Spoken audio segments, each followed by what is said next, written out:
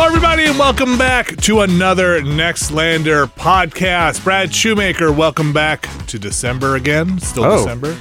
Good to still be here. It's still here. We still got a couple more weeks in. Might say I never left. Alex Navarro. Drumming. Yes, I will be. Gonna drum your way into the new year. I guess so, yeah. Little drummer boy. Yeah, it's wild. The idea of, I mean, look, again, I don't know for certain that this is this band's last show, but I'm kind of treating it like, hey, what if this is just the last time I get up in front of people and play drums? Ever? I mean, in a band. Forever? Yeah. I don't know if it's a safe assumption to say that I will do it again, you know? Like, it's not a thing that I want to, like, put myself in the position of being like, you know, oh, you know, this is the, like, I'll do this many more times down the road and then be like, nope, never happened. So I'm going to treat this like it is the big send-off that it could possibly be. Gotcha, but you're excited. Yeah, I am excited. I mean, I haven't played a show in over a year, and also this is going to be kind of a big one, so I'm just like treating it like a blowout. And one more time for the folks who want to go possibly see it, though you said maybe getting near sold out. Very close to, yeah. So we are playing with Sick of It All and Sub-Zero, if you like the hardcore music, specifically the New York variety. This Saturday, the show starts at 2 p.m. It is at the Meadows in Brooklyn at 17 Meadow Street. We go on around 3 o'clock. So yeah, okay. Grab a ticket if you want to come. If Do you know how long the whole show is? It's a matinee show. I assume it'll probably be done before. I mean, if we're going on at 3, I'm gonna say it's probably done before 7. Okay, maybe 8 o'clock. That's kind of like a long time out there. Yeah, because there's another show going on, I think, at the venue down the street at like 8. So I think that's why they did it as a daytime show. But yeah, daytime hardcore. Yep. It's like, I mean, it's Saturday. What else are you doing on your Saturday? Daytime Saturday hardcore. We watching cartoons? What do you know? Welcome to Hardcore Saturdays. Welcome to a hardcore matinee. Yeah. That's a different thing. You got thrown out of the theater for that. You used to have to go down to Times Square for that. Yeah, not anymore. Yeah. Thanks, Giuliani. Let's jump right in. Brad Shoemaker. We got a game that has not even come out yet. Speaking of hardcore games. Has it not? Hardcore gaming. Well, I guess it depends on when you're listening to this. As of the time of this recording, you have snuck your way into the Na'vi, infiltrated. What reports from Pandora? What reports from Avatar: Frontiers of Pandora. Mm-hmm. Sometimes a game comes out and you just need to know. Yes, I need to know. You know? I don't know. I just got the code last night, so I have not had a ton of time to get into it, but have you played Far Cry? I have. Which one? Any of them? Okay. Except for the first 2. Yeah, let's say from 3 on. I feel like the modern would you say Far Cry, we're actually talking about Far Cry 3 to the present. A Ubisoft Far Cry. The current. Yeah. Yes. I have indeed. Yeah. It seems very much in that mold so far. So if like perhaps more so than I expected, but like I'm actually like kind of impressed with it. Like on what level? Against the standards of like licensed games, let's say. You know what I mean? Okay. Sure, like your non-Spider-Man? Yes, actually, some licensed games are quite good these days. Yeah, but not as many as, there are fewer licensed games. I feel like the other direction is licensed properties from games, like The Last of Us and stuff, trying to make some good stuff from a game. Yeah, there are fewer licensed games, but also there's way fewer ones that go from middle to high budget. Like a lot of licensed stuff these days is either just sort of tossed off on PC or mobile. Every once in a while you get a AAA studio making a Spider-Man, but for the most part that doesn't really happen that often anymore. Yeah. It's like Star Wars and Marvel, basically. And also, like, the best licensed games are just games, right? They're not games adapted from a movie or, like, tied into some other property. It's just like, hey, this is a Spider-Man game that was made from the ground up as a Spider-Man game. Yes. Like, this is not a tie-in either, to be clear, but some of this is me having reviewed the last Avatar game in 2009 talking, which absolutely was a movie tie-in game, and was not amazing. But this seems okay so far. Like I to be clear, I have like no strong feelings about Avatar, the property, either way. I have not seen the second movie, if that tells you anything. Okay, but, so you're not sure in the grander Pandora universe what's in or out from the second movie? They have said the words Jake Sully once. Okay. Who's that? That's the main guy. That's the Sam Worthington character from the first one, or both of them, I guess. Yeah, that's the wet noodle from the first movie. Like there's like I'm guessing this is set somewhere either between the two movies or maybe like toward the beginning of the second one. There's like reference to him having like, I forget what they may actually use the words "gone native." I can't remember if it's a human saying it, so it's like somebody complaining about it, I think, if I remember. But anyway, it's like post the events of the first game. So like he has defected at this point. And sorry, it's been a long time since I've seen Avatar, but the idea being one could transmit their mind into the body of a cloned, like a not a genetically engineered genetically Navi. grown in a vat kind of being, I believe. Yeah. I haven't seen the first movie since 2009. Yeah. But basically a human would be in like a pod, like in stasis or like asleep. Yeah. Kind of mind melded with their avatar. But eventually, like at the end of the movie, they somehow figure out a way to like permanently transfer the consciousness so that the human body is just kind of done. But the idea being, and again, I think this just relates to this game, or at least what I've seen from the trailer for this game, is when they were doing that, they weren't subverting some other Navi's consciousness, right? It was an empty vessel. No. Yes. It was an empty vessel. Yes. But this game has you as some kind of Navi that was raised. Yeah, this is totally a different thing. Like you are one of a very few number of children that were kidnapped. Like your tribe was basically wiped out by the humans, and you and some of your fellow children were basically kidnapped and like brainwashed, like indoctrinated. Okay. Like in a straight up like militarized human school. Okay. Which feels like it's got some echoes of kind of things that have taken place in this country, let's say. In the past. But basically, the story starts out with you kind of as a child, and like some of you are trying to resist the brainwashing, others have kind of bought it wholesale, So like there's the one character who like doesn't even speak the native language anymore. He only speaks like in English, or he only knows how to use human weapons. Like there's a process of like convincing him like, no, these people suck. Okay. Like we don't want to stay here actually. I think they're basically trying to like raise you as sort of human aligned Navi soldiers / liaisons, like kind of like, having people that can be on the inside and like try to subvert further clans and stuff like that. I think it's kind of the gist. Anyway, it's just kind of a flash forward intro of you getting out of there. Oh, you're not playing through a lot of that? I mean, it is a playable intro, but after half an hour, like it flashes forward to adulthood and a bunch of shit goes sideways and you're out of there. Okay, and is this... It seems like when I saw the trailer, it seemed like a setup for you to not be... For them to be able to explain how to be a Navi to you in the game. There's that is absolutely, at least in the early plot, a major focus of like you rediscovering like the ways of your people, because like, you don't have all the abilities quite yet. Yeah, there's like a whole thing of like, we kind of know the melodies of our clan, but we don't know the words sort of thing. Go climb this tower and learn the notes. Yeah, kind of. I haven't like quite explicitly climbed a tower yet, but there's definitely stuff like that. Okay. I mean, they do the thing where like the early game, the first 2-3 hours is in like a kind of enclosed valley. And I've just gotten to the point where they turn you loose in the full open world. So is there some kind of have you hit the point in a story where there's some kind of impending crisis that you need to? Okay, not. So you're just living your Navi life. It's very much like you're meeting people. Like there's an occupation going on, so you're meeting people, and some of them have like much more aggressive ideas about how to fight the occupation than others. It seems like it's like you'll meet somebody who's like, hey, the rest of my clan does not think the way I do in terms of how we should fight the humans and stuff like that. But it's very much like my quests are still like, hey, go meet this, go link up with this new clan and see if you can get them on your side.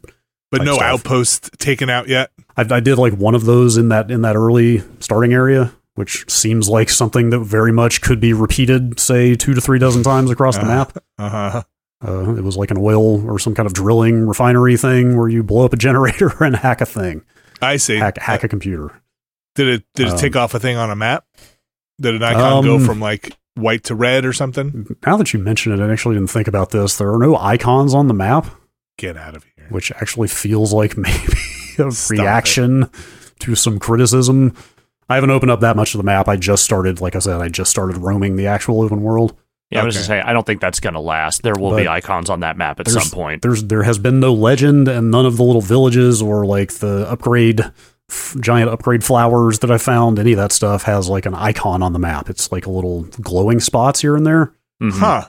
But it's a 3D map, like a topographical map. So like they're using like the real structures on the map to represent stuff. But like a Ubisoft map game with no icons is kind of weird now that I think about it. Hard to believe. Maybe once you get a more expansive map, you can zoom out. Maybe as more areas come in or something like that. You can see the whole map from the beginning, but it's all covered in clouds until you uncover stuff. Anyway, it is very similar to the Far Cry games. Like you start with a bow, you very quickly get an assault rifle. I've got a trap thrower, like a kind of a mine sort of thrower, sling kind of thing right now. Sling thing. Like everything can be upgraded. It seems very crafting and hunting and gathering focused. Like, what are you crafting? Everything. Like I said, I just got to the first like outpost that outside the starting area that has like crafting tables and stuff. So, but is it like weapon mods or just figuring that stuff out? It seems like weapon mods drop so far. Okay, because like every weapon has mod slots on it, and I've gotten mods for all of those so far. Those all seem to drop or come out of containers, but at the first crafting table, it immediately gave me like all the armor slots you can craft for. Okay. There's a cooking thing. Like you're going around gathering like meat and vegetables and stuff to cook with. You're going around getting all kinds of materials to make armor out of. Like the gathering is like the one. So like nothing in this game has like blown my mind. Like every piece of this game I have seen has been like very familiar if you have played this style of open world game. It's kind of what I thought we were walking into here. With the one exception of the gathering stuff so far. And again, I'm not very far into it, but like all the fruits and stuff that you pick. There's a little mini game attached to like there's quality of loot, there's like pristine, fine, common, you know what I mean? Like yeah. If you get a pristine fruit, it's going to cook a better meal, etc. Are those buffs for the meals? Also, I'm again just still piecing the stuff together, but there's a little mini game first of all when you go to pick a thing where it's like you kind of have to like feather I'm on the PS5, like you have to kind of like feather the right trigger, and then line up a thing with the D-pad, the analog stick, and then pull the trigger all the way. It's like if you just hit the button and yank this thing off, you're going to damage it or get a worse quality fruit. Lame. And on top of that, the fruits also have like, I don't even know how to describe it, challenges on them. Like some fruits, you get a better quality fruit if you pick it while it's raining. Oh my gosh. Some of them, you get a better fruit if you pick it at night. Okay. Look, yeah, sure. I don't live on Pandora. What do I know? Right. And so like I crafted some like pants or something, and it gave a big range of how much health it could have on it, like a big range. And I got pretty close to the low end of that range when I crafted it. So I wonder if I go get better fiber and go back or do some other thing.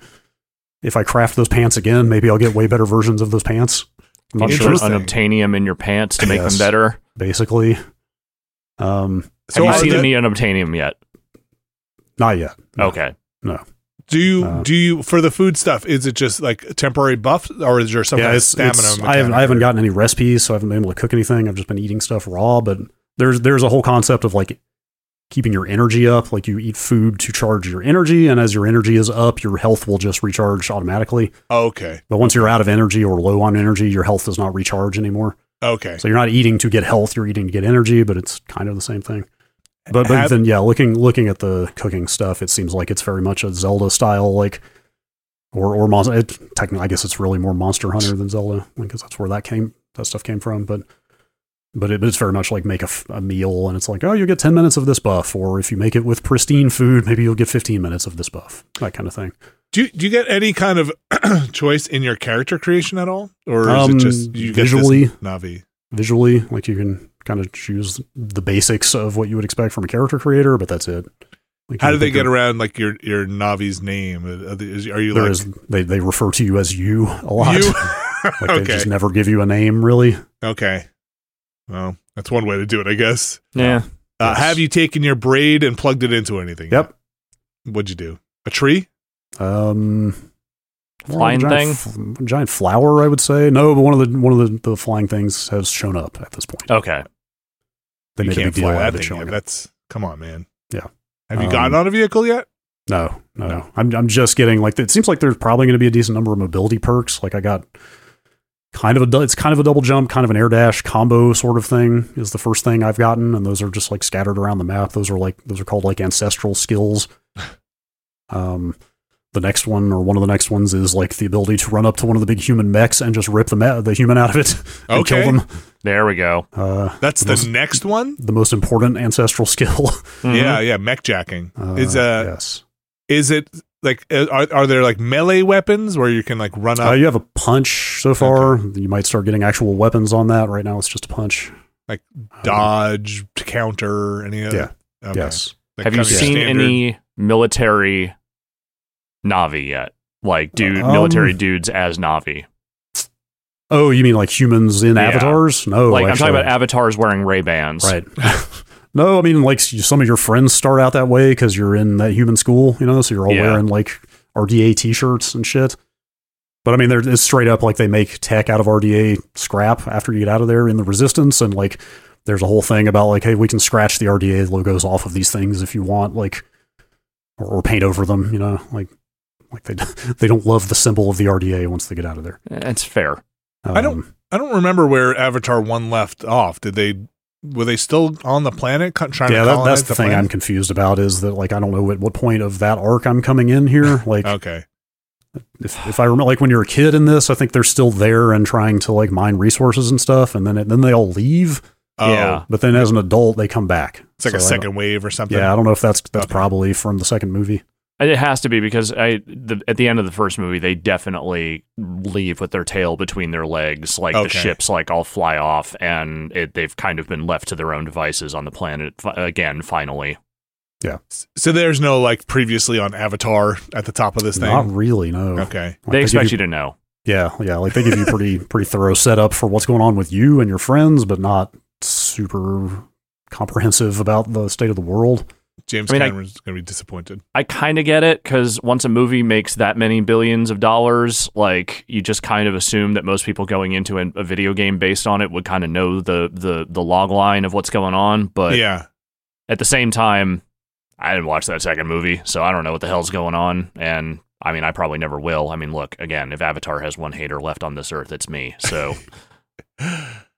I don't hate it, but I didn't care enough to go see it. But now I kind of wish I had while it was in like something like an IMAX or something with 3D. Mm-hmm. Like I probably will not ever see it either. Now that I would watch it on a TV, right? Yeah. Like all I have seen about it is like, oh my god, it's like the most amazing technical spectacle you've ever seen in a movie, and like I wish I had gone to see it for that reason. But now that ship sailed, like whatever. Don't worry, when the fifth one comes out in about 15 years, yes. They will do a marathon of all of them in IMAX and 3D and whatever. Also, I could just go see the third one. Like, yeah. There will be more opportunities to see what the state of the art is by James Cameron soon enough. Here's what this article says in terms of placing this game. Okay. In the Avatar universe, the events of the first movie take place in the year 2154. And we know that the Na'vi character from the Frontiers of Pandora has been in cryosleep for 15 years. According to the official Pandorapedia, Avatar: The Way of Water picks up Jake's story. I don't know who that is. After the Jake Sully, that's the main guy. 15 years after the Battle of the Hallelujah Mountains, that's around the time that the player's character in Frontiers of Pandora wakes up. Yeah, this puts the year about battle. 2170 for the game and the second movie. So it sounds like maybe you're It'll right. Lead into the second movie. Yeah, like kind of. Yeah, that's kind of what I figured. That's what it felt like to me. I mean, especially considering I think this game was originally intended to come out around the time the second movie came out. So yeah, it feels like they've been pitching this for a long time. Yeah, it's been in the works for some time, like 2+ years or something. I don't know if you're super into Avatar, this seems not bad. Seems competent at least. If you're not, I would say. If you're a fan of hunting things to make a wallet out of in Far Cry, there's probably a lot for you here. Apparently, there are a lot of fans of Avatar, so yeah, those movies do well.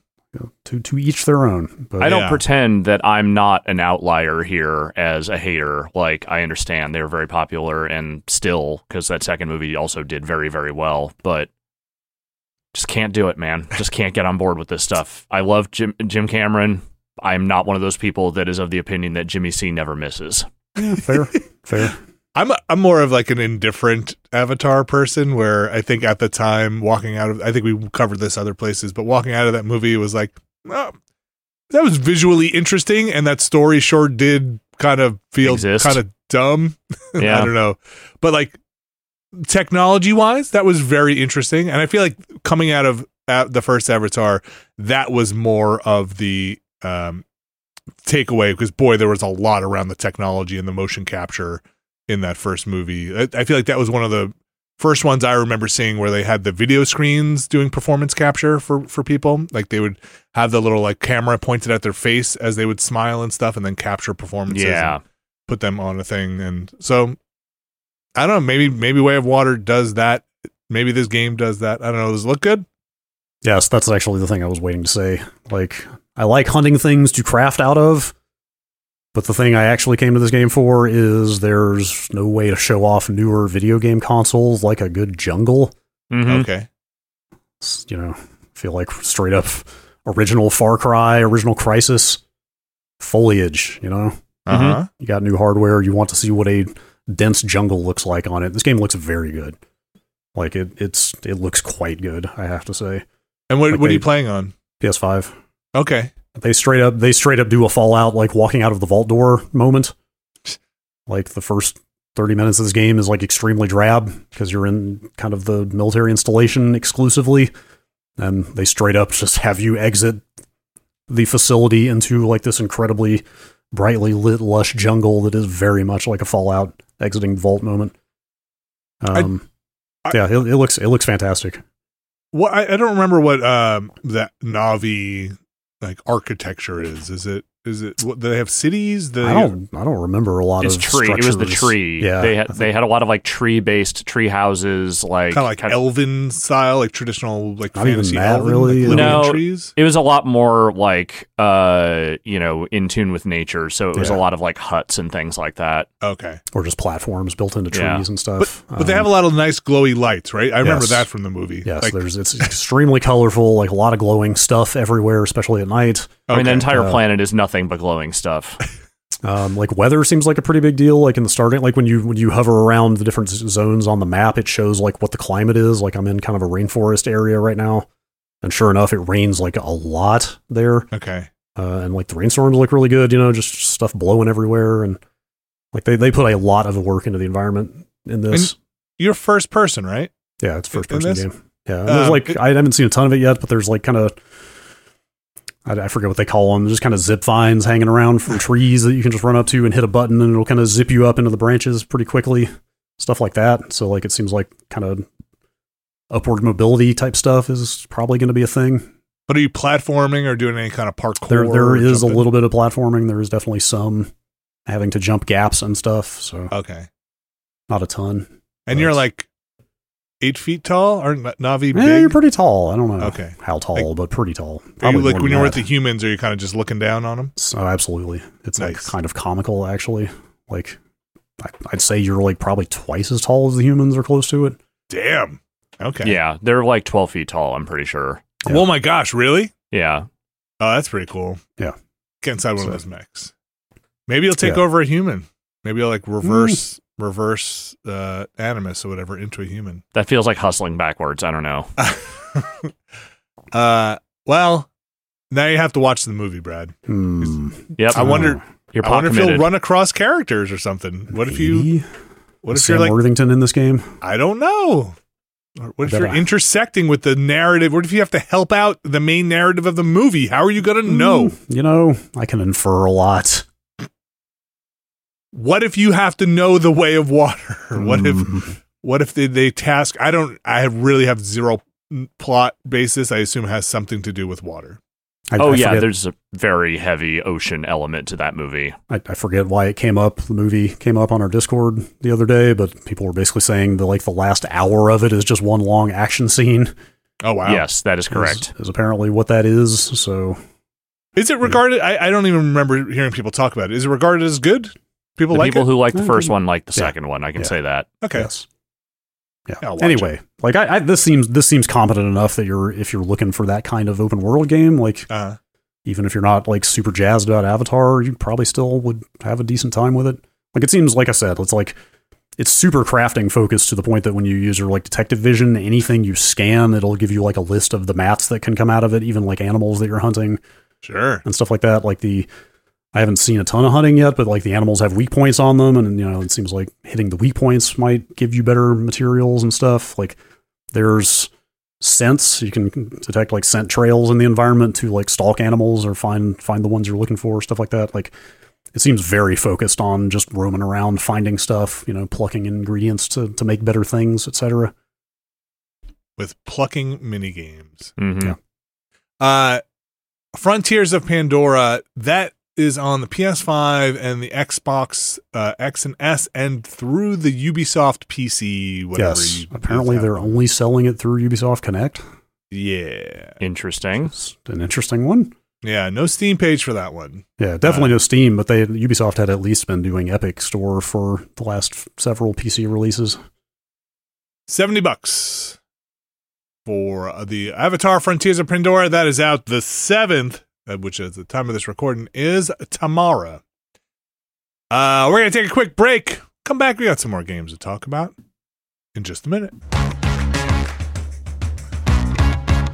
This week's show is brought to you by Uncommon Goods. Alex Navarro, the season of giving is upon us. And there's nothing worse in the season of giving than giving common gifts. That's right. Or possibly feeling like you are under an immense amount of stress to try and find a gift for someone, and time is running out, and you just don't know what to do. What am I going to do? What am I going to do, Vinny Caravella? Well, Uncommon Goods has your back. Uncommon Goods looks for products that are high quality, unique, and often handmade or made in the U.S. They have the most meaningful, out-of-the-ordinary gifts anywhere. And I'll say, in my household, in this old household here, so there are some Uncommon Goods. We have had Uncommon Goods for plenty of holiday seasons. We have never had, though, to my experience, Uncommon Experiences, which are more than virtual classes. They're unexpected opportunities to have fun and connect in new ways, from tarot card reading, I'd do that, lunar astrology charting, I'd also do that, cooking and mixology classes, okay, I'll do the tarot card reading. I'd do that. Yeah, sure. Crafts, gardening, and so much more. From art and jewelry to kitchen, home, and bar, Uncommon Goods has something for everyone, and not the same lackluster gifts you could find just anywhere. And, Alex Navarro, with every purchase you make at Uncommon Goods, they give back $1 to a nonprofit partner of your choice. And so far, they've donated more than $2.5 million to date. To get 15% off your next gift, go to uncommongoods.com/nextlander. That's uncommongoods.com/nextlander for 15% off. Don't miss out on this limited time offer. Uncommon Goods, we're all out of the ordinary. Thanks, Uncommon Goods. This week's show is brought to you by Factor. Alex Navarro. If there's one thing I am this holiday season, it is busy.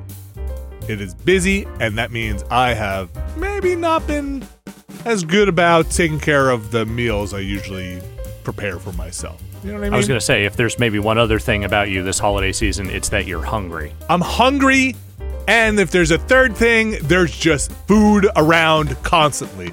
Leftovers, just meals just coming at me like freight trains all the time. And they're not always going to be the healthiest, happiest meals.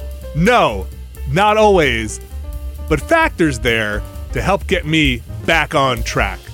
Factor is America's #1 ready-to-eat meal delivery service, and can help you eat well for breakfast, lunch, dinner with chef-prepared, dietitian-approved, ready-to-eat meals delivered straight to your door. They're ready in just 2 minutes. So all you have to do is heat them up and enjoy. I've had them before. It's true. They're delicious. And ready very quickly.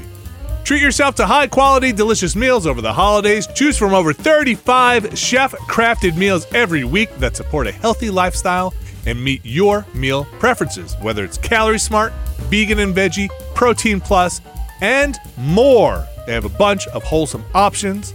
And Factor isn't just for dinner. You can count on extra convenience any time of the day with an assortment of over 55 add-ons to suit various preferences and tastes. Choose from their quick breakfast items, their lunch to go, their grab-and-go snacks, or ready-to-drink cold-pressed juices. With Factor, you can rest assured you're making a sustainable choice as they offset 100% of their delivery emissions and source 100% renewable electricity for their production sites and offices. How do you get in on all of this? Well, head to factormeals.com/Nextlander50 and use code Nextlander50 to get 50% off. That's code Nextlander50 at factormeals.com/Nextlander50 to get 50% off. Thanks, Factor. All right, we are back. And a game that has been recommended to me many times, has been in early access, but is coming out December 8th, Against the Storm. It is a city builder, well, a town builder, resource management kind of thing. I don't mean a city builder like city skyline builder, like building that kind of thing. This is more of like a Steam World build-ish. Okay. Like where you're kind of putting down your factories and your things, except this is much more fantasy oriented.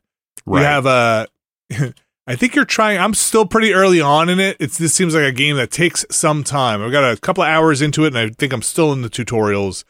It's, you're trying to, at least where I am in this tutorial part, appease the queen. And you have a meter that is going up, and when your people of your little settlement get unhappy, you lose. That's it. Off with your head, I guess. And you got another meter that's going up on the other side. That is I think your happiness rating. There are different species. So there are like beaver people, like where I am, and there are like lizard folk and humans. And the beaver folk, you might guess, they're pretty good at wood stuff. And so you want to like maybe put them into your wood collecting chain. The lizard folk are pretty good at dealing with things that have to do with meat, so you might want to put them into your meat chain. And an interesting thing that at least where I'm at in the game is you kind of start off in a clearing, and as you chew back some of the forest by collecting it, there are limited resources as you're pulling stuff up. It's not one of those games that are just unlimited. You will use the resources visually on the map up. As you peel back layers of the forest, you uncover glades that have other resources in them, but they're fogged over to begin with. So there's kind of this fog of war over these parts until you chew into them, and then you kind of can unlock that area. And some of them are more dangerous than others, though I haven't really gotten too far into the danger part of it yet. People seem to really love this game, at least from what I can tell from recommendations and also from reviews of it. I think it is pretty neat so far, but I definitely need to spend some more time in it. It seems like a very big time sink style game of resource management and building. You know what I mean? Yeah.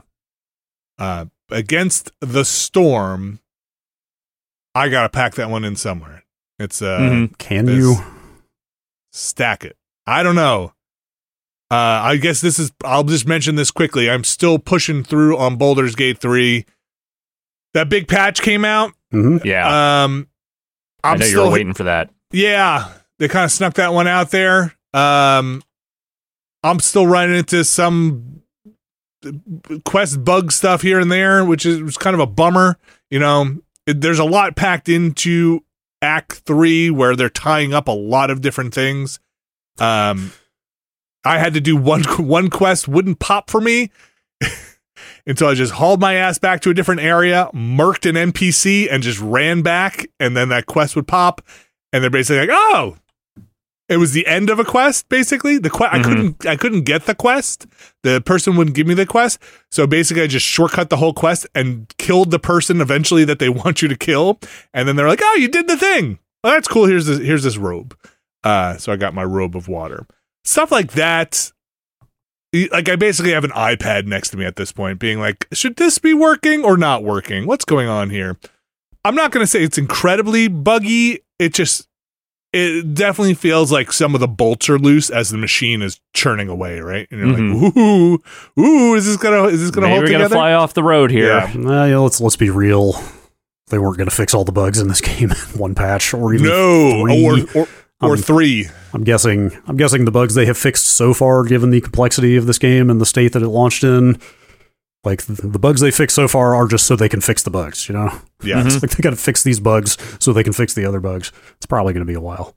Yeah, and like, you know, they're also adding in new content, and changing some things around, which who knows if that even adds more stuff to it, right? More layers of complexity to the game. But I still adore that game. I still think it is fantastic. I got past the parts that were felt very stressful to me in terms of ticking clock quests. So now I'm just kind of sitting back and mopping up a bunch of stuff and just kind of letting the poop fly and land where it does. Right? I walk in on this party and maybe I didn't get my best roll. Got to kill everyone. That's just kind of the way this is going now. We're focusing on moving on. I am trying to wrap up all my side character quests before I initiate the end-to-end game.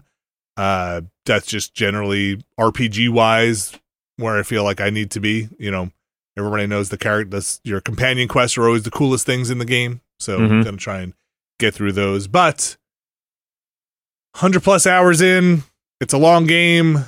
I want to wrap that one up, and maybe that might push Against the Storm into some other less played bucket for a little bit.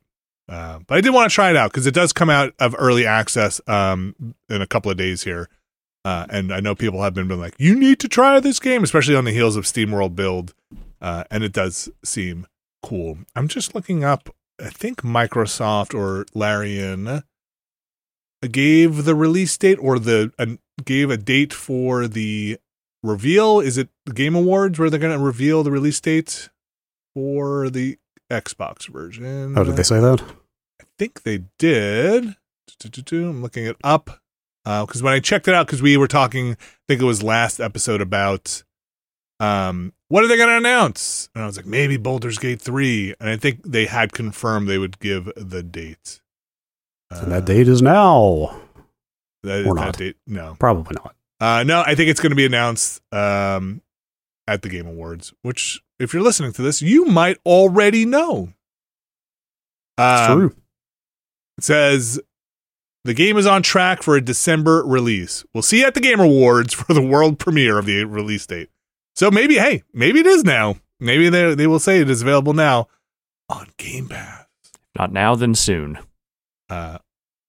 So if you're looking for that game, you'll get a pretty good version of it on the Xbox, but maybe not the perfect version of it on the Xbox. I think it's just the S that doesn't have the co-op, right? That's as my understanding is they couldn't get that, it, right? Yeah, they couldn't get that local co-op to work on there.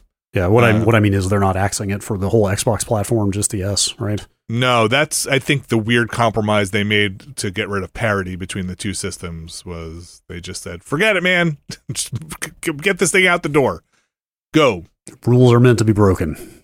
I'm waiting to see, maybe once this is out, if they will put cross play on the roadmap. I don't think it is on any roadmap right now, but it would be nice to play across platforms with that game, especially if you have multiple copies of it, like I do.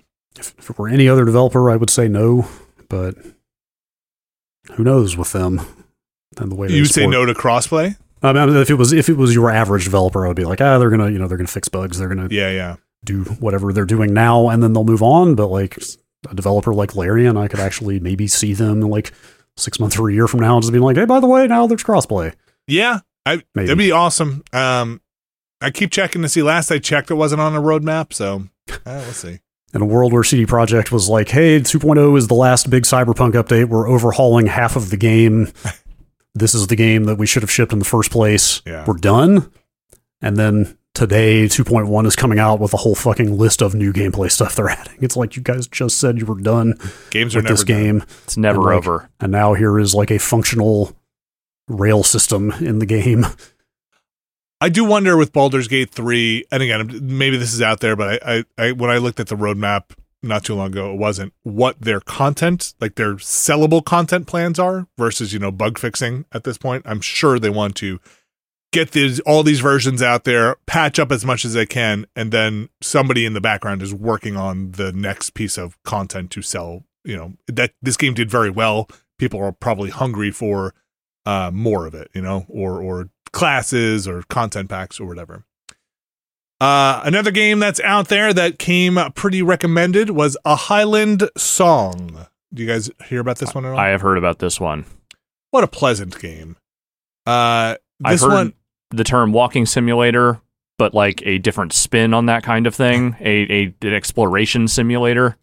Like a running and jumping and climbing. Mm-hmm. There's definitely gameplay there.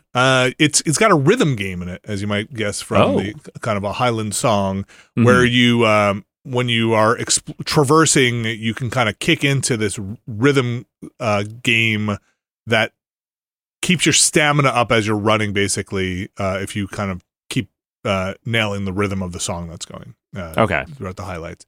You play as this kid Moira. It is very Scottish. Like, it is adorable, and I don't just mean to I'm not trying to belittle the Scottish people as adorable. Kind of sounds like you are, but my gosh, does it just make your heart melt? Like it is. It is she is a fantastic character, and it is all the Scottishisms are just amazing. A lot of just arse. If you slide down the mountain the wrong way. Again, there is no accent I love being yelled at more in than the Scottish one, so it's great. It's like if you need a thing to take your mind off of stuff for a while, this game seems to be the ticket. It is Moira's just kind of traversing the hills of Scotland, it seems like, and you're climbing, running, jumping, but picking up pieces of narrative along the way. As you're doing it, it's kind of a 2D. I should mention that it's kind of a 2D left to right game. You go into the background a bit, but you don't kind of control the character as you proceed into the background. So you're kind of mostly navigating left and right as you're exploring the Highlands. Let's say. I mean, it is called a Highland Song. Yeah. And I think trying to get to your uncle's lighthouse but. The characterization is great. The environments are great. The music is fantastic. The voice acting is awesome. It's just a really charming game. Nice. The gameplay so far, in terms of controlling the climbing, it's not like the best of anything. It's not the draw, I would say, but the sense of exploration is pretty good. Like you'll get stuff on your map where you're like, hey, can you find this point in the screen? Basically, it's like a little handwritten thing, and you can kind of mark it and try and explore. And it does seem like there are different paths you can take to kind of get Moira to progress on her quest. So okay, that's a Highland Song that is on the Switch and the PC. It's $18. I should mention Against the Storm also $30. Seems pretty good. I don't know how long it is. I read it was not very long. But I'm really enjoying it so far. Cool. Alex. Yeah. There's a new mode in Vampire Survivors. Yes, here checking in as your Vampire Survivors reporter.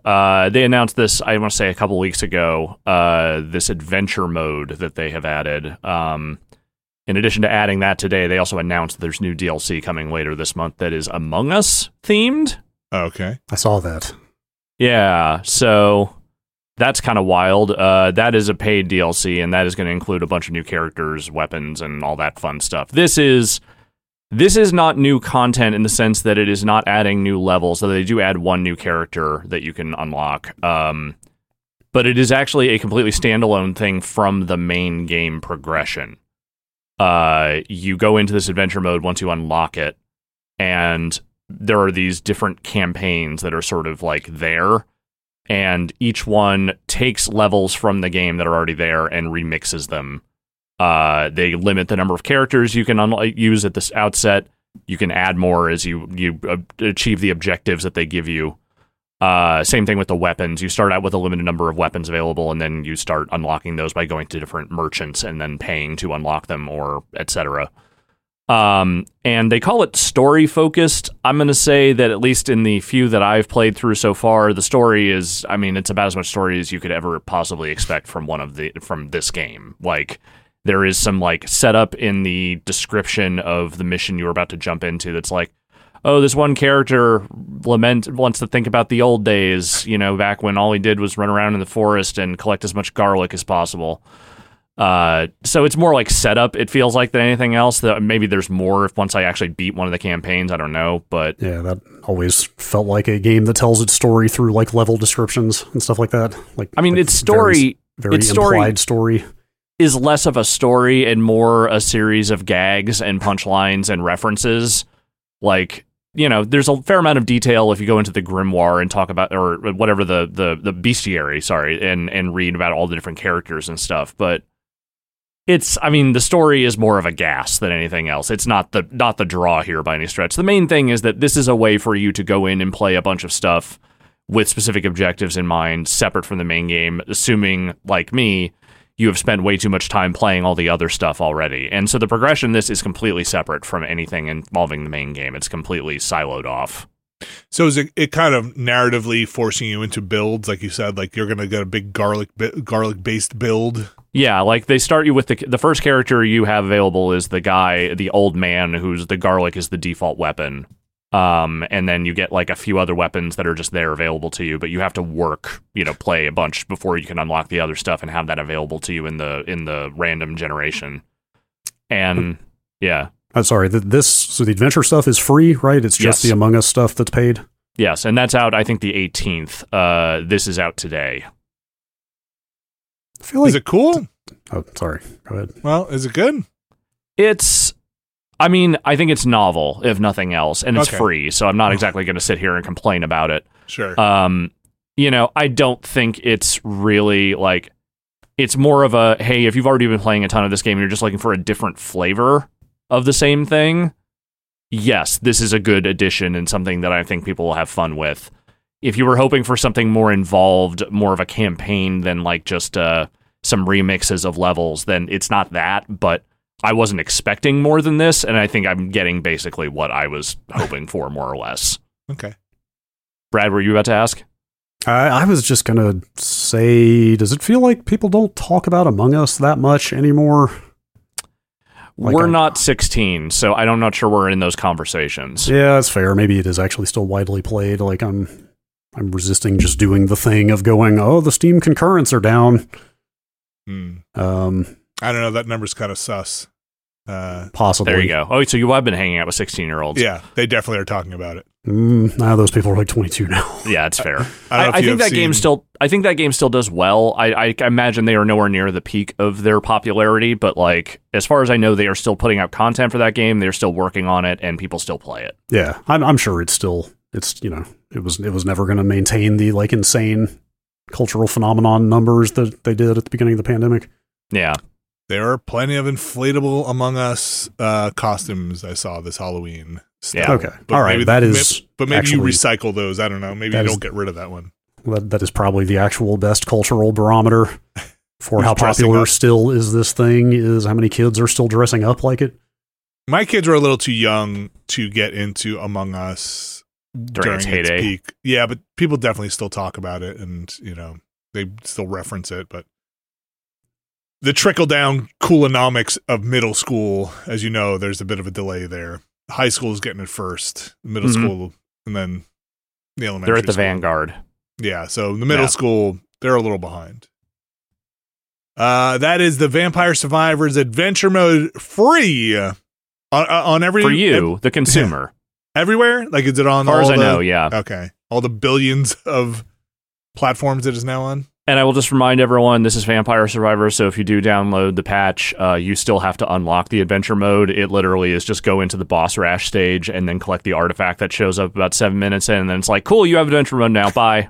That's, the way they handle DLC has always been a little weird to me. I mean, it's cool and makes sense with the way they design things, but they very much do not go out of their way to say, hey, here's how to do the thing. Yeah.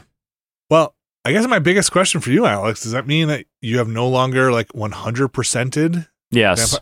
They've officially knocked me off my pedestal. I have been taken off my high horse. All right. Sounds like you got more things to tick off. Vampire Survivors deflation is a thing. It's fine, man. I mean, I was looking for an excuse to continue to waste my life playing this game. So by all means, give me another one. Love it. All right. That is Vampire Survivors. Again, that is the free adventure mode available now. Anything else you guys want to get to before we get to the news? I did start playing the American Truck Simulator Kansas DLC. I am not making a big thing about that here because it's Kansas. What? Look, Kansas is every place has got its ups and downs, right? Okay. Let's be real about this.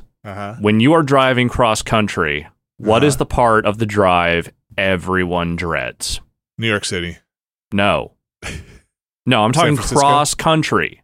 When you've left the coast, the very dead middle of the country. I am talking the Kansas-Nebraska dead zone. I am not speaking ill of the people who live there. I'm not saying there's nothing there, but as a place to drive through, it is about as flat and uninteresting a looking place as there has ever been on this earth. So you're saying, as it pertains to a game in which you drive a truck through areas, you're saying it. I'm not saying there's nothing.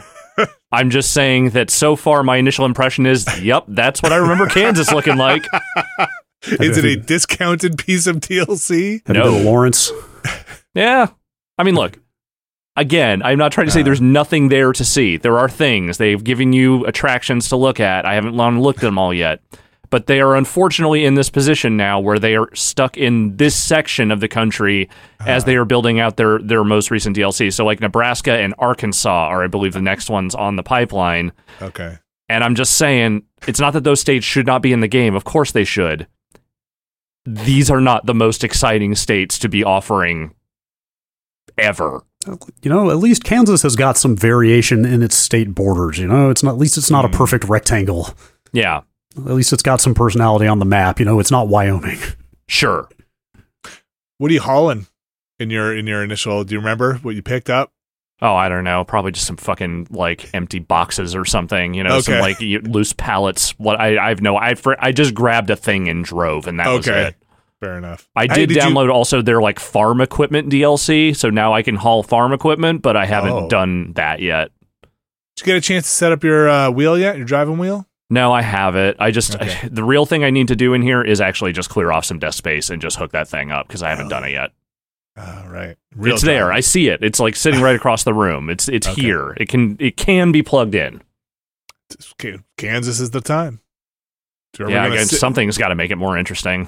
Sit back and put on cruise control and just turn on manual. They were always going to come to this place. There was always going to be this lull while they were putting stuff out that is unfortunately the least interesting parts of the country, but what are you going to do? And this is not a diss on the entire Midwest. I am speaking very specifically of the corn basket.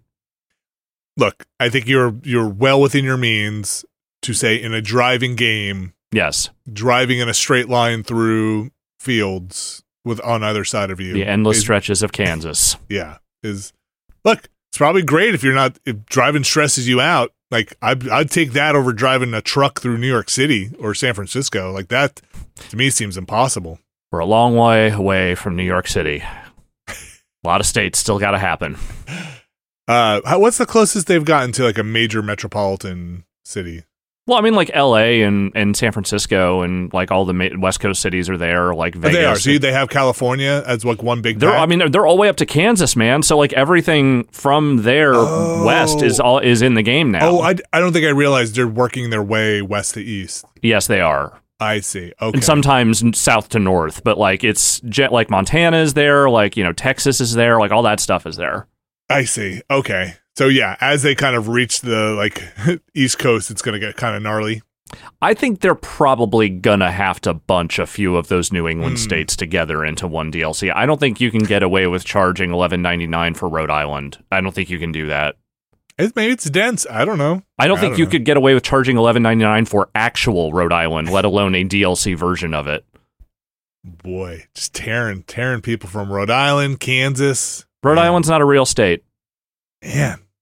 It's not. It's not even an island. Man, is it a road? No. Not that kind of. Man, it's nothing. Just out here making enemies today. I don't know. Yep. But it's in small population states, so it won't be that many. Great. Yes, only a few million people will be against you. That's fine. Is Rhode Island, are they live free or die? No, that's New Hampshire. That's New Hampshire. Okay, what's a Rhode Island? Again, no one knows. It's a thing you have to drive through when you're driving between Massachusetts and Connecticut. That's about it. The motto of Rhode Island is hope. Hope. There you go. Yeah, hope that you remember it exists. Man. I'm looking up. Couldn't even do it in Latin? Don't even get me started on Delaware. Jesus Christ. Trying to see if the Rhodes piano has any relation to Rhode Island, but it does not. It is Harold Rhodes. Tried Rhode Island. Let's all go to Rhode Island. Didn't take. Look, Rhode Island. I know some nice people in Providence. I'm not saying that, again, that there's nothing there. I'm just saying we were really giving out statehood willy-nilly for a while there, weren't we? But you got, is it RISD, right? Brown. I think there's some culinary schools in Rhode Island. Hotel management, I know that. I know those schools are there. Big university towns. Yeah. It's happening. I mean, look, realistically, if I had to pick, I'd rather be in Rhode Island than Delaware. Those are the two choices. Those are your two choices. Wow. One is a place where you incorporate. The other is Rhode Island. We're going to take a break. We're going to come back with the news. Stick around. And we are back. And got some news here. Even like the big video game news feels like tinged with a bit of sadness these days, you know? It's like, you know, the celebratory big announcement stuff also came with a bunch of people super bummed out about it. And by the people bummed out about it, mostly the people inside of Rockstar who had worked for a very long time and were looking for finally a showcase of their GTA trailer together with the world. But of course, that's not how it all went down. No. Brad Shoemaker, do you know exactly where this started? I saw when I was looking into this, there was a bit of a leak and then a bigger leak, right? Are you talking about the trailer leak, or are you talking about the asset leak from like last year? No, I'm talking about the like a couple of seconds or whatever of video that was like shared on TikTok or something, and then the bigger leak and then the full release, right? Is that the order of events? The stuff that was getting shown on TikTok was more like shots off of a screen of like photos off of a screen is what I saw going around. And that's the purported like shots son of an employee? That was what I got from it. Okay. But there wasn't time to even look into what was going on with those leaks before the whole damn trailer leaked. Yeah. Except with a giant Bitcoin or a big cryptocurrency watermark right in the middle of it. Which, if it were anybody other than Rockstar and you told me that was actually just viral marketing for this thing, I would believe it. Because that feels right in line with the kind of satire that Grand Theft Auto does. So at that point, as far as I could understand, Rockstar said, well, if this crappy version's going to be out there, we might as well put the official one up ahead of schedule. It's crazy to watch this stuff happening, like not just these leaks around this trailer, but also the crazy dev leak from months or a year ago. Because Rockstar is one of the most buttoned up, secretive companies in the entire industry. Like, if they can't keep the stuff secret, nobody can, man. It's crazy to think how much has gotten out about this game before they officially announced it. I mean, there is I think it sucks. Let me just say that. I think it fucking sucks for these people to not to have their moment to release this trailer. But I think it also for Rockstar, kind of like Valve in a way, if they were talking about something Half-Life, this is a very anticipated game. This game will do record-breaking numbers. There's a reason, I think, why this is targeted or this gets out there and just explodes, right? Like ahead of time, because a GTA, the next GTA game is like video game gold, right? Like that is, yes. There is no way this thing doesn't break records. There's no way this thing isn't hotly anticipated. The number of outlets doing their GTA 6 trailer report broke the internet. Like, you just couldn't find anything. It almost makes you think it's time for some new philosophy of promoting things. Maybe. Like, I feel like this old style of just keeping things secret and having your big gala announcement is maybe not possible anymore. Maybe. Or especially in the age where people are just filming things off screens with a phone or something, like whatever happened here, or how these assets got out. Either way, the trailer is now officially out, and we can talk about it through official means. It looks pretty good. That's very good looking video game. Yeah, that is some like a man. The next generation is here stuff. I mean. Yeah. Okay, here's what I will say, what I will give, and what I will criticize. What I will give is that they are absolutely still as good as it gets when it comes to environmental detail, like world design, lighting, animation, all that stuff. Like, everything they show in this trailer looks fantastic. Are the character models the highest res I've ever seen in my life? No, but they're expressive, they look good, and they definitely get the point across. Only thing I'm going to criticize here is that they really are leaning into this. Wow, look at how crazy Florida is. It's extremely. Florida man after Florida man. Here you go. Extremely. I mean, I feel like the technical polish, technical achievement, whatever, is a totally separate conversation from, like, what are they doing with the writing and tone and setting of this game? Because, like that succession of like fake Instagram stories in here of just like one Florida nut job after another. I don't know. I'm not sure.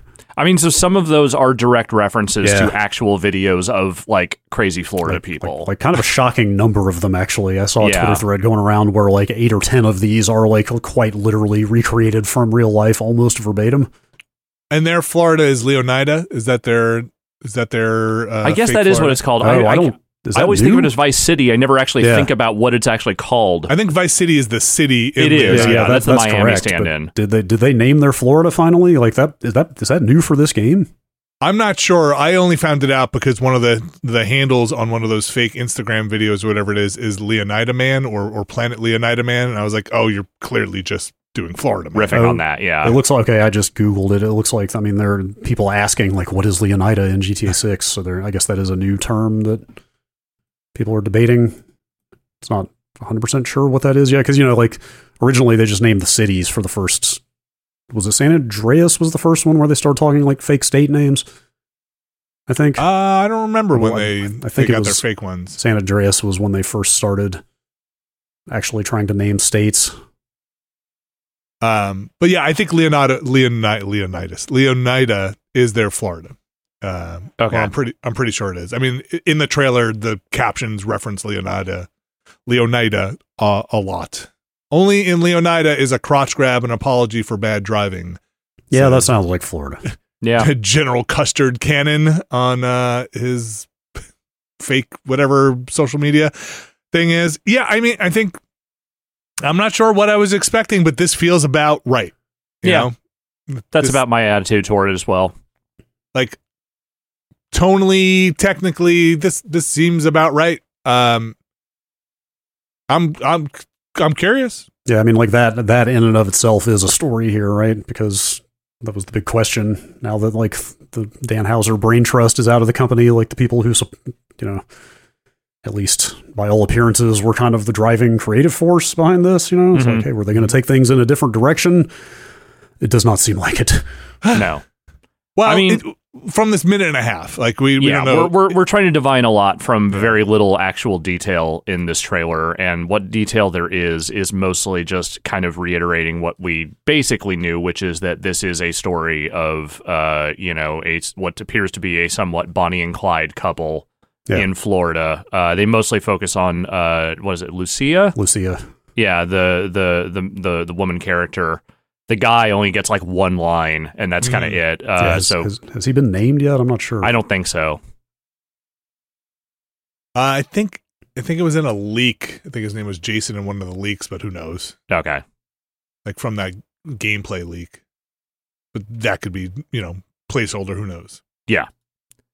But yeah, like, there's not a lot of detail here, is what we're saying. Like, we're basically just kind of guessing based on what is, sort of what little detail there is. And what the little detail there is, hey, look, here's a really nice looking environment that we're going to go do GTA shit in. Yeah, it's a tone piece. I went back and watched the GTA 4 and 5 reveal trailers as well, and it's very consistent with those. It's very much about establishing not just the look of things, but also kind of what the tone's going to be. Mm-hmm. It's like that GTA 4 reveal is incredibly somber. Like it's all about Nico coming to America, like it's trying to escape a life of crime kind of stuff.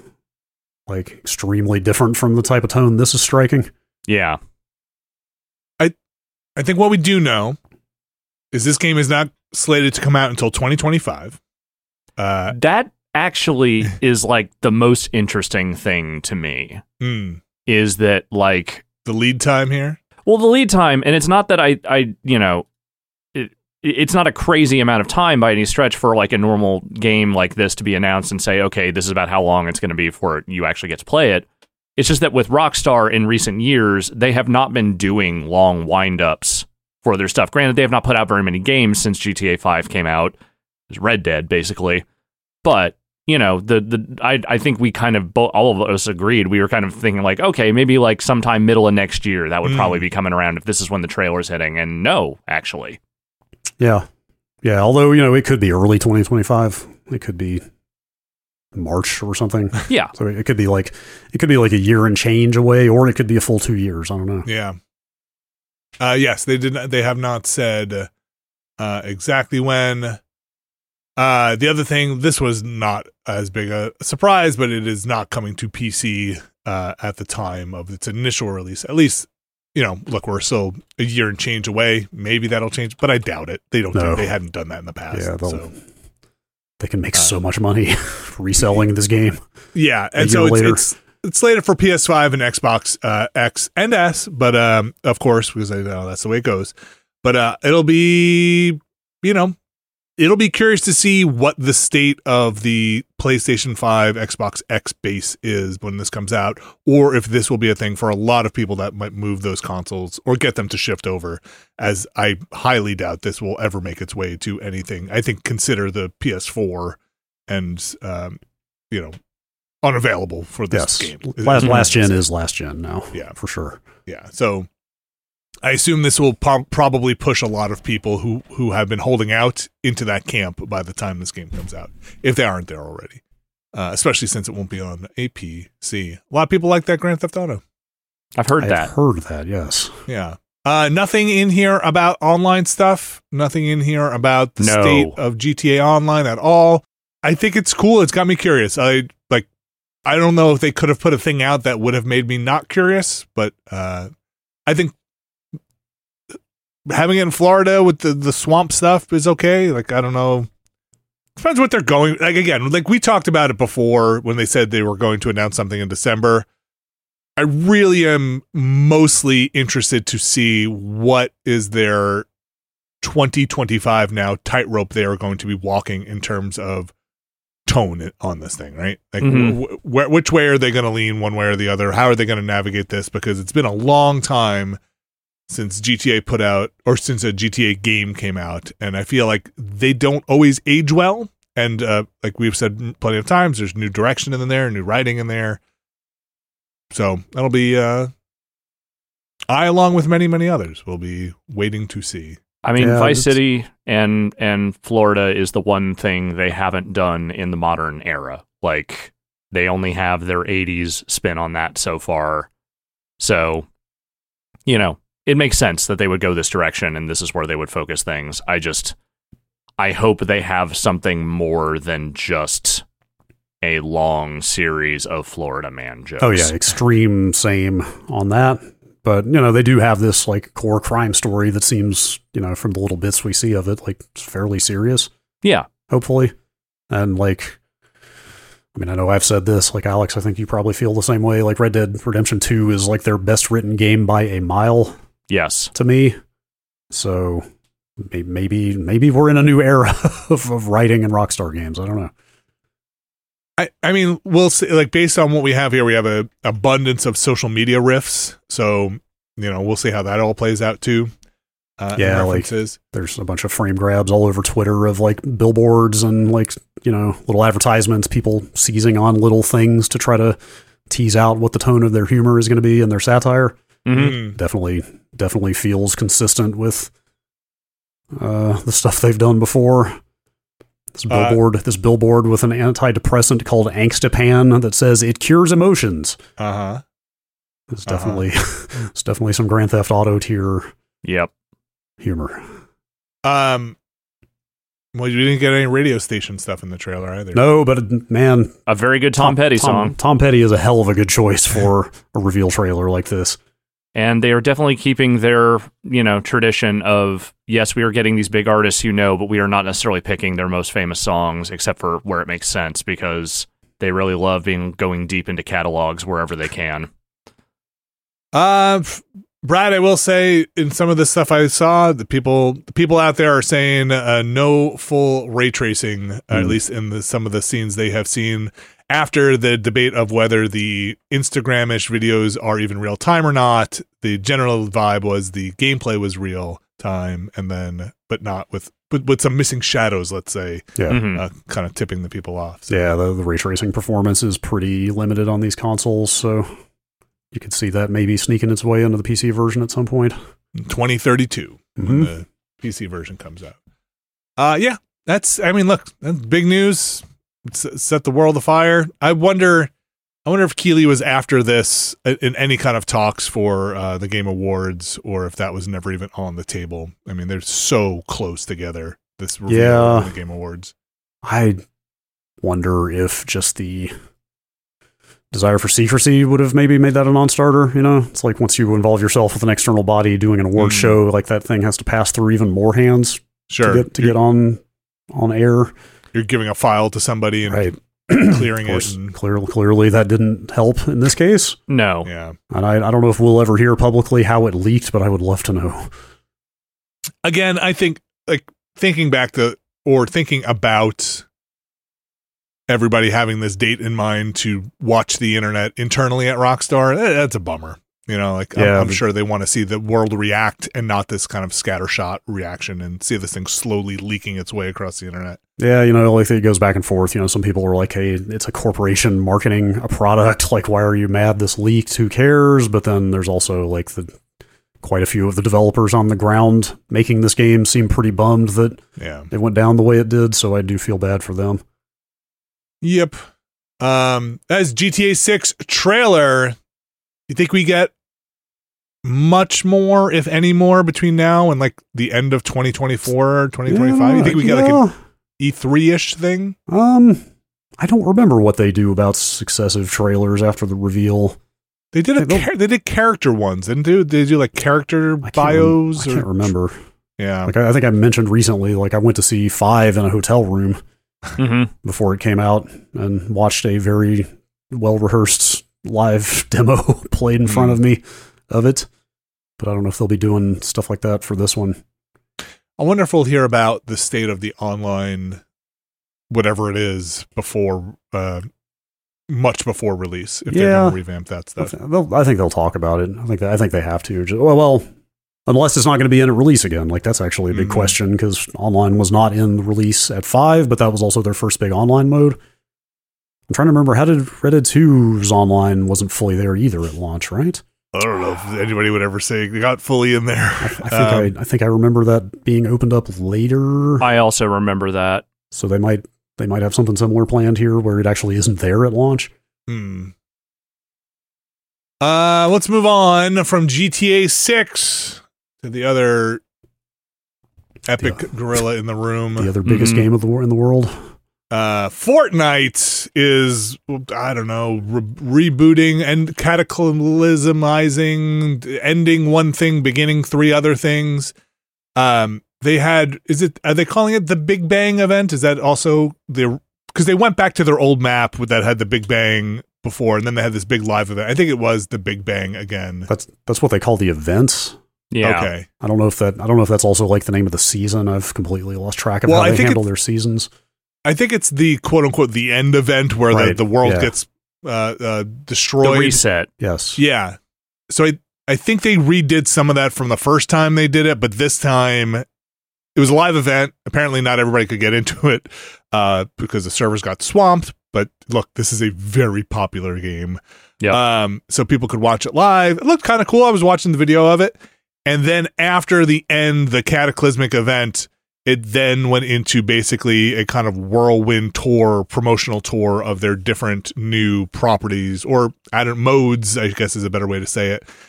Let's just recap quickly here before we go into the modes. Epic bought Harmonix. Mm-hmm. Yes, they did. Epic bought Psyonix. They love things that end in X, and they had a deal with Lego going. So, by the way, I'd like to announce, as of today, we are officially rebranding to Nextlanders. Mm-hmm. Finally, I've been demanding this for months. So they now are showing the fruits of those purchases / collaborations. Let's start with their maybe their weirdest one, I'll say for me, which was their racing one, which is their racing game, which is built by Psyonix, which is the Rocket League people. They showed weird racing, like Trackmania style-ish racing. Yeah, Rocket Racing also. The makers of Rocket League making a new racing mode. They called it Rocket Racing. So, like, I mean, this is all kind of like pre-rendered stuff. I don't know how this is going to play out when they get going. Or I shouldn't say pre-rendered, but canned. I don't know if it's actually pre-rendered. But I don't know. There's a racing game, going to be a racing game in Fortnite, like stunt track style racing. See, I'm not surprised that they are just leaning into the Rocket League aspect of it, because if you look at the little bit of footage they showed of the Harmonix festival mode, that's just a Rock Band note lane. Yeah. Let's talk about that one. That was, so they showed, they then leave the Rocket Racing and they go into an Eminem concert, which looks like some of the other live events they've done in the past. But this time there is an interactive note lane that comes up, which Alex, like you said, just pretty much looks like a note lane. Although a pretty watered down note lane in this thing they show. Not exciting. But that's the thing, is that I think with Harmonix and with the Psyonix stuff, I don't think they're giving you the next, latest, bestest version of the thing that you know them from. It feels like it is really just like, okay, we bought you, we have the thing that you do, just do the thing you do, but it has to be in Fortnite. Yeah, like the note lane they show is a 4-lane note lane with no button prompts or anything like that, so it's pretty hard to tell even what you'd be doing, but you are trying to sync up something while Eminem spits game and then becomes a Godzilla-like character and, I don't know, breathes fire. And the Weeknd is also isn't the Weeknd the first one they're rolling out? They are. And I think that might be part of my muted response to this whole thing, because every time the Weeknd is involved in something, I feel nothing for it. And that's kind of how I feel about this, is I'm looking at this and I'm going, I'm very glad the folks at Harmonix did not get laid off and they are in fact getting to make stuff. This is doing nothing for me. I think the Weeknd's like this weekend, right? Aha! Nice. I think it's the 9th? Yeah, that's Saturday, or I believe is when the weekend is. Are you going to download Fortnite and play that? No. Okay. It's free, right? It is free. I mean, I have Fortnite downloaded. Maybe I'll check it out at some point if it looks neat, but I don't know, man. Like, I don't need a watered down version of Rock Band. I have spent too much money on actual Rock Band, including some Weeknd songs that are in this. I don't know what this is going to do for me that I can't already do. This is not for me anyway. Yeah, maybe there will be some twist on that formula, but it doesn't seem like it from what they've shown so far. And So I don't know much about this, but these are when they had done these in the past, these live events, they are indeed timed live events you need to get into. They were. Generally, I think that's right. Okay.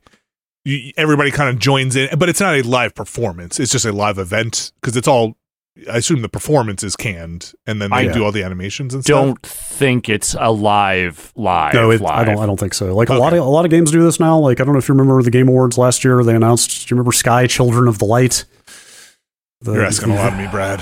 That game company, Genova Chin, like they're kind of social. It's like that game. It's a kind of a spiritual journey successor, except social. Okay, yes, that is ringing a bell now. Looks very much like Journey. Okay. Yes. Anyway, they did a similar one of those in-game concert-y kind of things with the vocalist Aurora. So I jumped in on that last year after the Game Awards. I was like, I should see what one of these things is like, and it's very much a pre-recorded thing. Like it's very much it's a audio-visual experience with songs lined up and stuff. And in their case, it lasted like a month or something. But in like for this, it's like the thing is like we're all sharing this thing together, right? Live, like okay, this experience together. If you can get in, I guess. So that's the harmonics part, or at least what they've showed of the harmonics part. I mean, I think like you said, Brad, this stuff is rolling out. This event happened. What was the second last week sometime? So this thing last Saturday. Yeah. So this stuff is, I think, coming in, and then there's the Lego stuff, which seemed like maybe some kind of Lego Minecrafty building thing. I was trying to figure out who's making that one, and I'm not sure if they've said. Lego. It's Lego people. I mean, it used to be what was Traveler's Tales made a lot of that stuff, didn't they? Well, they made those Lego all the billion actual, like Star Wars and like a bunch of those Lego games. But this is not that. This no, is obviously not. This just says long-term partnership between Epic and the Lego group, so maybe it's just Epic internal. I mean, Psionics and Harmonix are also kind of Epic internal, but you know what I mean. Yeah, I know what you mean. So it seems like, at least from what they showed, it did not seem like this is Fortnite with Lego. It seemed like this was kind of more crafting and people on a beach at least doing something. They showed the character paragliding around and just looking at stuff being built on a beach. But maybe there's more to it. Could be neat. Again, all of this stuff could be cool. It's actually kind of interesting to see them exploring other avenues inside what is now becoming a platform. It's extremely a platform. They integrated the Unreal Engine tools with Fortnite some time ago, I think last year or sometime. If you Google UEFN, that's like Unreal Editor for Fortnite.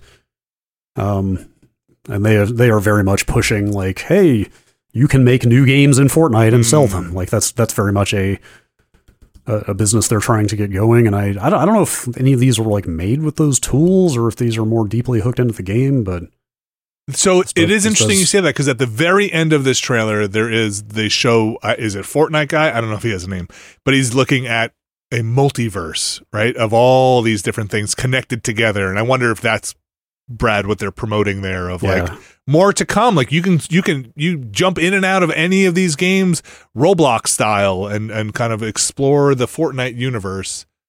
Everybody's just fucking chasing Roblox. Because the end of that trailer shows like just all these other universes basically going by, which maybe that just is more to come here in their grand plan. In this Big Bang event stuff, not a lot of like what the next season of actual Fortnite is, though that would be lost on me anyway because I don't really keep up narratively. Solid Snake's there and Peter Griffin. Oh God, how did we forget? Yeah, they put a nerfed Solid Snake in there. Nerfed a very flat-assed Solid Snake. How dare they? They nerfed his ass, is what you're saying? Yes, they did. And a buff Peter Griffin. Yeah, like the theory for why he's buff is that they need that model to conform to the normal Fortnite like character proportions. Sure. So they just decided to make him buff. I don't know. Peter needs to fit in the vehicles, whatever happens in Fortnite. Look, the three of us are not Fortnite experts, but speak for yourself. We are experts in the video game industry, and whatever Epic is doing here, it seems to be weird. Not typical just doing the next, season of a battle royale. So whether this pans out for them, I don't know. Who can tell? Do we go back to Fortnite Battle Royale in a year? Fortnite has a very large mind share, let's say. Nope. We're going back to Fortnite Save the World. Is that even still around? I'm pretty sure you can still play it. Or should I build that in their Epic tools, in their yes, Unreal you should tools? go rebuild Save the World in the Epic tools, and then surprise, it's going to blow up and become the biggest thing in the world. Mm-hmm. Oh wow, look at this! This kind of like build them game. I think you can still play Save the World. I actually don't know. I thought it was still in there and still had people going in. Again, I haven't booted up Fortnite since probably I played with Abby. Yeah. Anyway, that's Fortnite doing things, making waves. Mm-hmm. Epic making Fortnite and suing people. I don't know. Epic making horrible purchasing decisions and closing things down, suing people, and then having Harmonix put a note lane over Eminem. What do I know? They do know how to do that. I mean, they own the patent on that particular kind of note lane, so only they can put that kind of note lane on there. This next one here was kind of a weird one to see. Again, speaking of things that I personally am not too aware of, but I did not know there was a problem with running Twitch in Korea. And so Twitch is going to, Twitch itself. Benny, I'm going to be honest with you. It would actually be weirder if you did know that. Well, I understand. Like, look, there's a huge scene in South Korea for gaming, right? Like, I'm just saying, I'm not expecting you to be plugged into the vagaries of online bandwidth costs in the nation of South Korea. So Twitch is going to end their service in South Korea, which is kind of fucking bizarre. I'll just say, like, it's I mean, let's not forget Twitch owned by Amazon. Yes. And I don't know, look, again, other things I don't know about, reporting structures within Twitch to Amazon and all of those things. Twitch says, like you said, Alex, the cost is, they just can't make the numbers work. They just cannot make the numbers work in terms of bandwidth. They said they tried to knock their cap down from 1080 to 720p. They tried various some peer-to-peer stuff. Yeah. Peer-to-peer video streaming. Which is what we talked about that not that long ago. Like, we did. But this kind of sucks for South Korean Twitch streamers. It sucks for South Korean Twitch streamers. Like, they flat out say 10 times more expensive network fees in Korea than most other countries. That's wild. I had no idea. Yeah, I had no idea. They don't detail what that is, like where those costs come from, what it is that actually applies that stuff, like why the bandwidth there is so expensive. I certainly don't know much about it, but they don't elaborate here. They just say it is, and it's a problem. They went on to say in their statement that they are going to move their communities to alternative live streaming services, reaching out to several of these services to help with the transition, and will communicate with impacted streamers as those discussions progress. So I assume that is, what's the one you guys mentioned? There's the YouTube streaming, and then what was the Kick? It was Kick, yeah. Kick? I don't know if they have a presence in Korea or not. I doubt Kick has expanded yet. I'm guessing there are probably some smaller streaming platforms that exist in Korea primarily that I just don't know about. Yeah, I looked around to see if there was like a dominant domestic streaming service and couldn't really find much of anything. Like, I guess this one just stood out to me, A, because like I just don't see it coming, and B, it's a big market to just pull out of. As far as gaming market goes, I mean, it's probably like, top 5 in Asia for sure, like if not higher. I mean, I think South Korea, I don't know if they host a lot, Brad, maybe you know more about this, but competitive gaming and kind of, they have a lot of teams that are competitive, right? That come out of South Korea. Oh yeah, ton. Oh yeah, absolutely. Like South Korea, maybe, it's hard to say like the birthplace of esports. That's probably too reductive, but like almost certainly the place that made esports a national phenomenon. Didn't you go there with Drew? Yeah. What was the event? StarCraft 2 GSL finals. Yeah. It's just a weird one. I don't know. Like, I mean, I can only take it at face value that they couldn't make the financials work, but still kind of a weird one. Let's move on to this other story here that is, man, this is, with all of the stuff going around, and it's a lot in the game industry this year. I don't know why, or even this week, but this year been like just a bummer all around, to put it lightly. This Bungie story out of IGN just was, I don't know, depressed the shit out of me. Yeah, this just dropped like right before we started recording. So the upshot here, Sony, let's say, quote unquote, acquired Bungie, but they were basically given autonomy as on paper as kind of a fully independent subsidiary. Apparently that's contingent on them making a certain amount of revenue or making a kind of hitting certain targets. Yeah, hitting their targets. And they have a board which is kind of split between the Sony side and the Bungie side. And apparently they are falling way short of their expectations. I think they're at 45% of their expectations, according to this IGN story. So that, we had Bungie layoffs not too long ago. Very recently, like last month.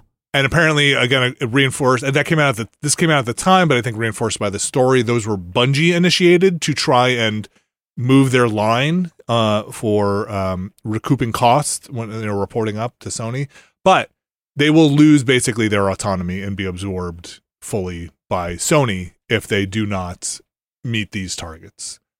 And it just sounds like inside Bungie, it's bad news. Yeah. Like they're cutting programs. There's like hostility inside there. The culture is just kind of, according again to this IGN reporting, sounds really tough, and it sounds heartbreaking. Yeah. Yeah, I don't follow Destiny closely enough anymore to know why earnings would be in such a precarious state. So they said they stated their player retention's just fallen off.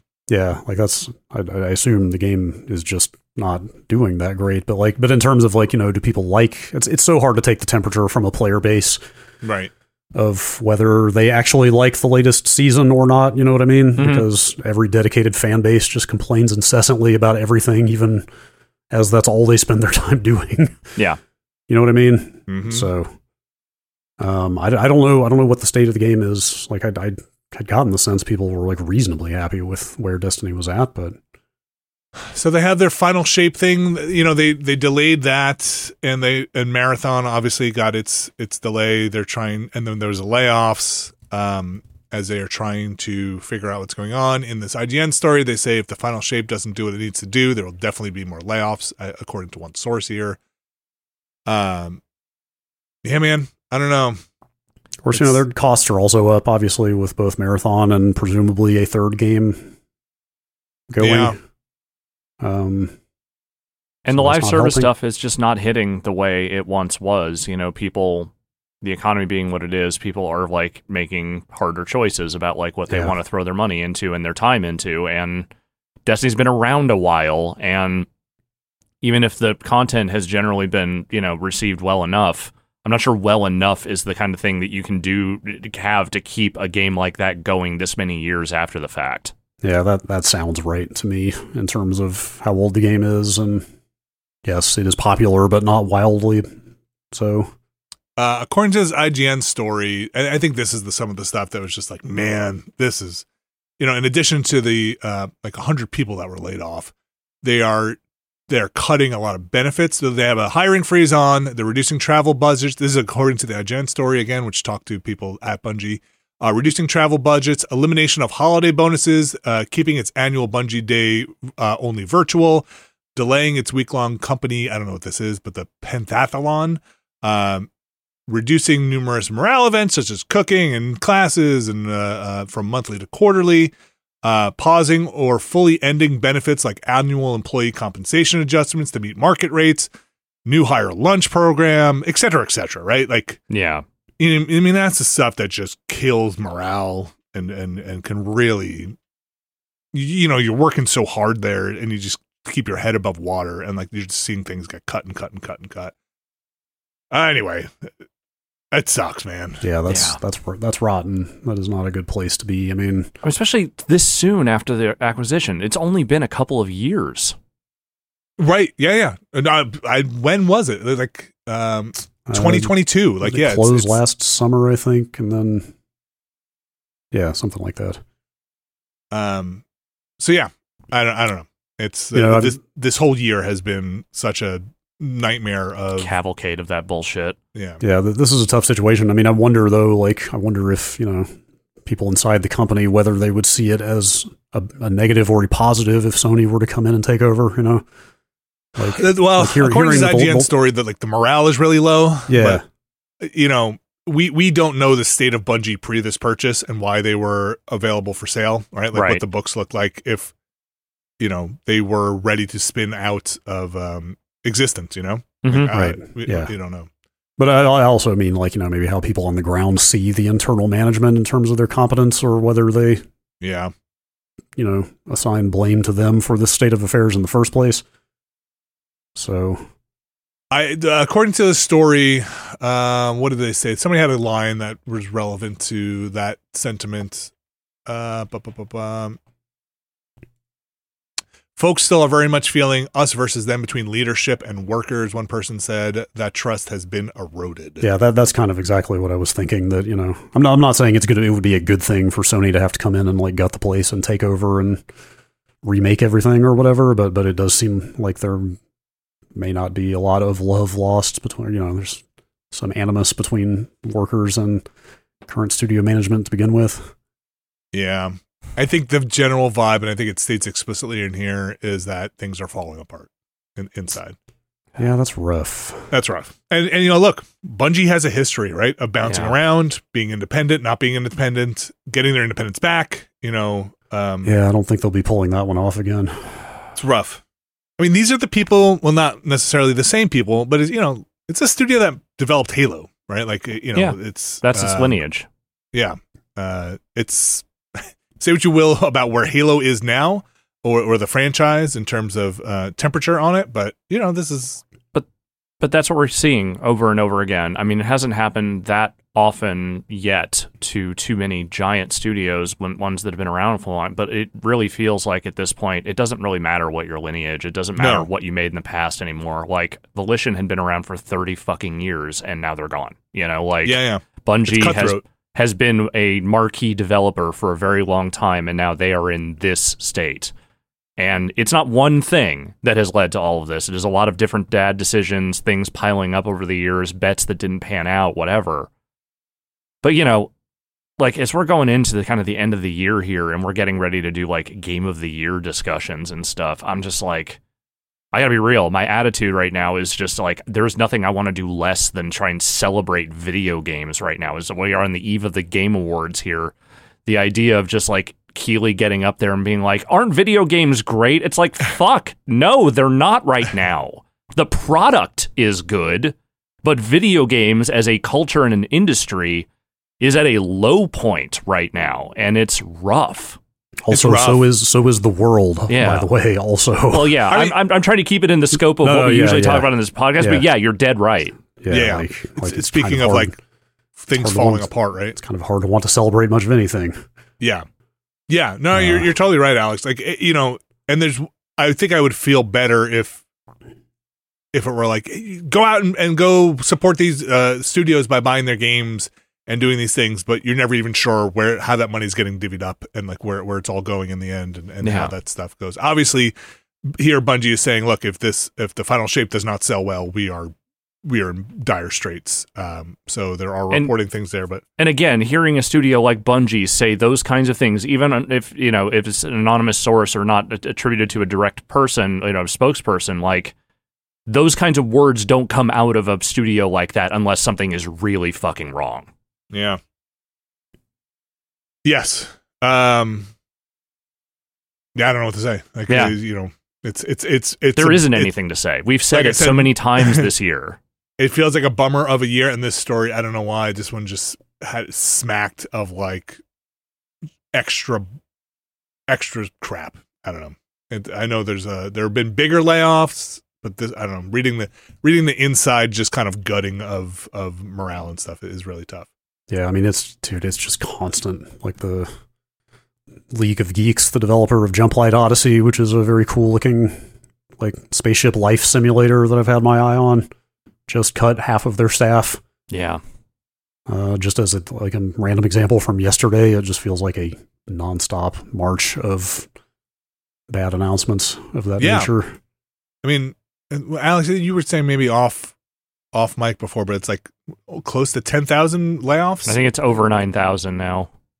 And I'm not saying that to be like goofy. Like, no, it is actually over. I think 9,000 jobs have been lost this year. Last I had heard a tally, it was like around 6, and that wasn't that long ago. That's of course that was before, like, for example, Embracer cut like 900 alone. You know, yeah. So not hard to see how that number Embracer, they've all had massive like that number would go up quickly. And that's Alex. That's, as far as you know, that's confined to the video game space. Yeah, I mean, it's people from all different disciplines and aspects of studios. Like, but that's not general tech. Yeah, as far as I know, that is video game specific.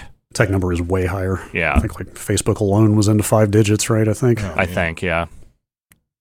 All right.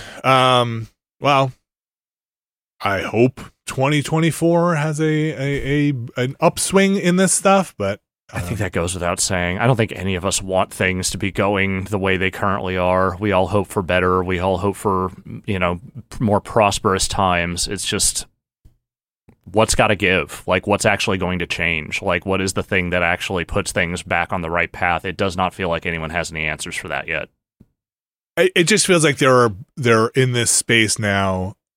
It is, and again, I'm no analyst, but it feels like there's a great winnowing for success, right? Like, the things that are successful are mega successes, and the precipitous fall off after that is like cataclysmic. Like, if you're not in that Fortnite range, right? If you're not in that land where you're just scooping up everything, and we'll see what happens. I mean, Epic's also had layoffs, and so because they also were making those kinds of bets that did not pan out, right? And so it's like, but it's not like they're. I assume it's not like they're not making money. I don't know. Well, that's going to do it for the news. The Game Awards are happening on Thursday. We're recording this on Wednesday. They say there are going to be a bunch of announcements. I take them at their word. I'm sure there will be during their 3-hour plus stream of awards and showcases and pieces, and like Alex said, celebration of the games industry. I hope they take a minute to kind of acknowledge that there are a lot of people who have been basically dumped off the ship this year in the games, in the rocky waters of this thing, because like these games don't come out by themselves. People make them. I hope so, because if Keeley and crew are out there just like getting out there being like, video games, aren't they awesome? Isn't this a great year for games? I can't imagine a worse way to present this stuff in this year. Yeah, I mean, it wouldn't take much to say it's been a really rough year in the games industry. Yeah, I mean, it's probably too much to hope that they'll like moderate the tone of the thing a little bit in general, but you would hope they would at least say something. I mean, there certainly have been plenty of calls for them to address both the like bloodbath crisis, bloodbath in the games industry, events in the Middle East, like a lot of stuff. Like, it's just kind of. And Keeley responds by just continuing to tweet his usual tweets about video games and how excited he is.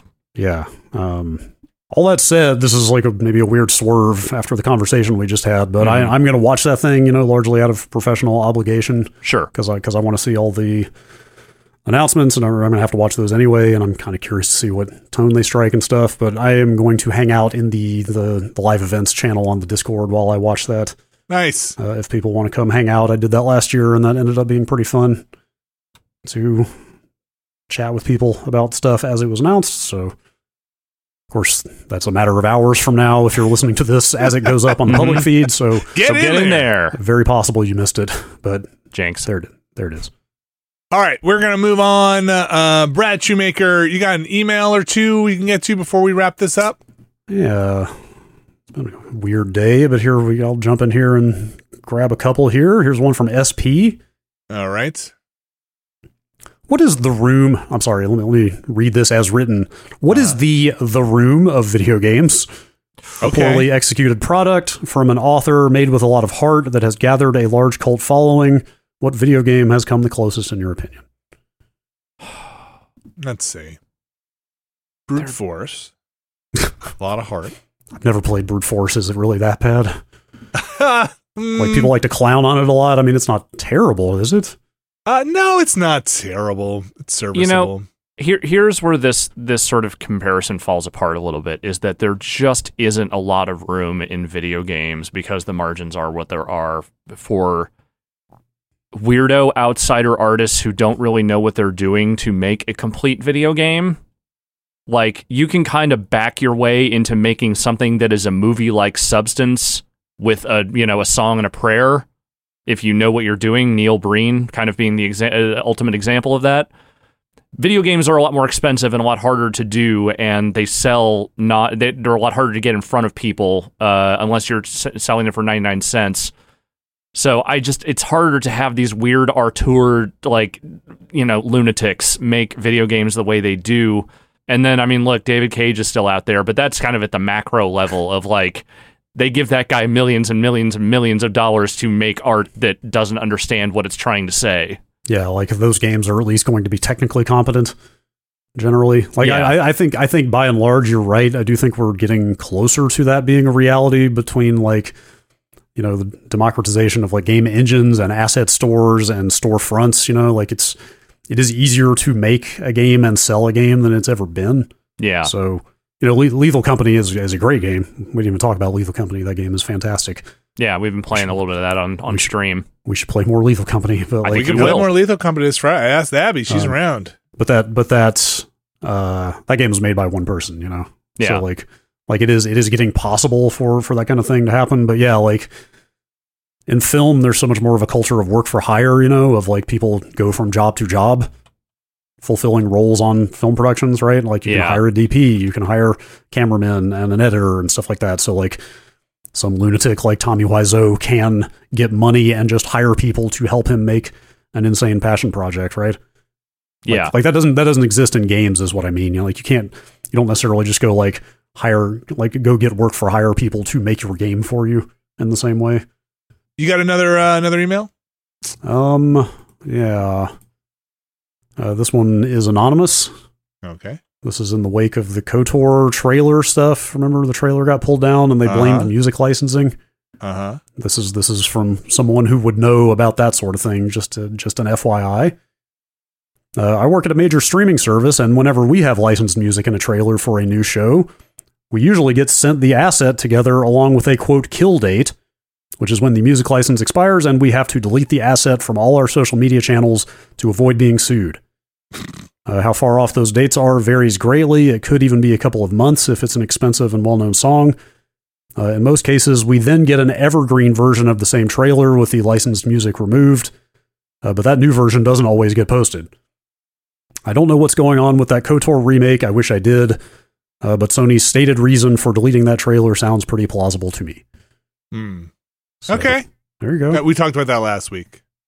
I still don't buy it personally, but that's come up a couple times, yeah. It could be both.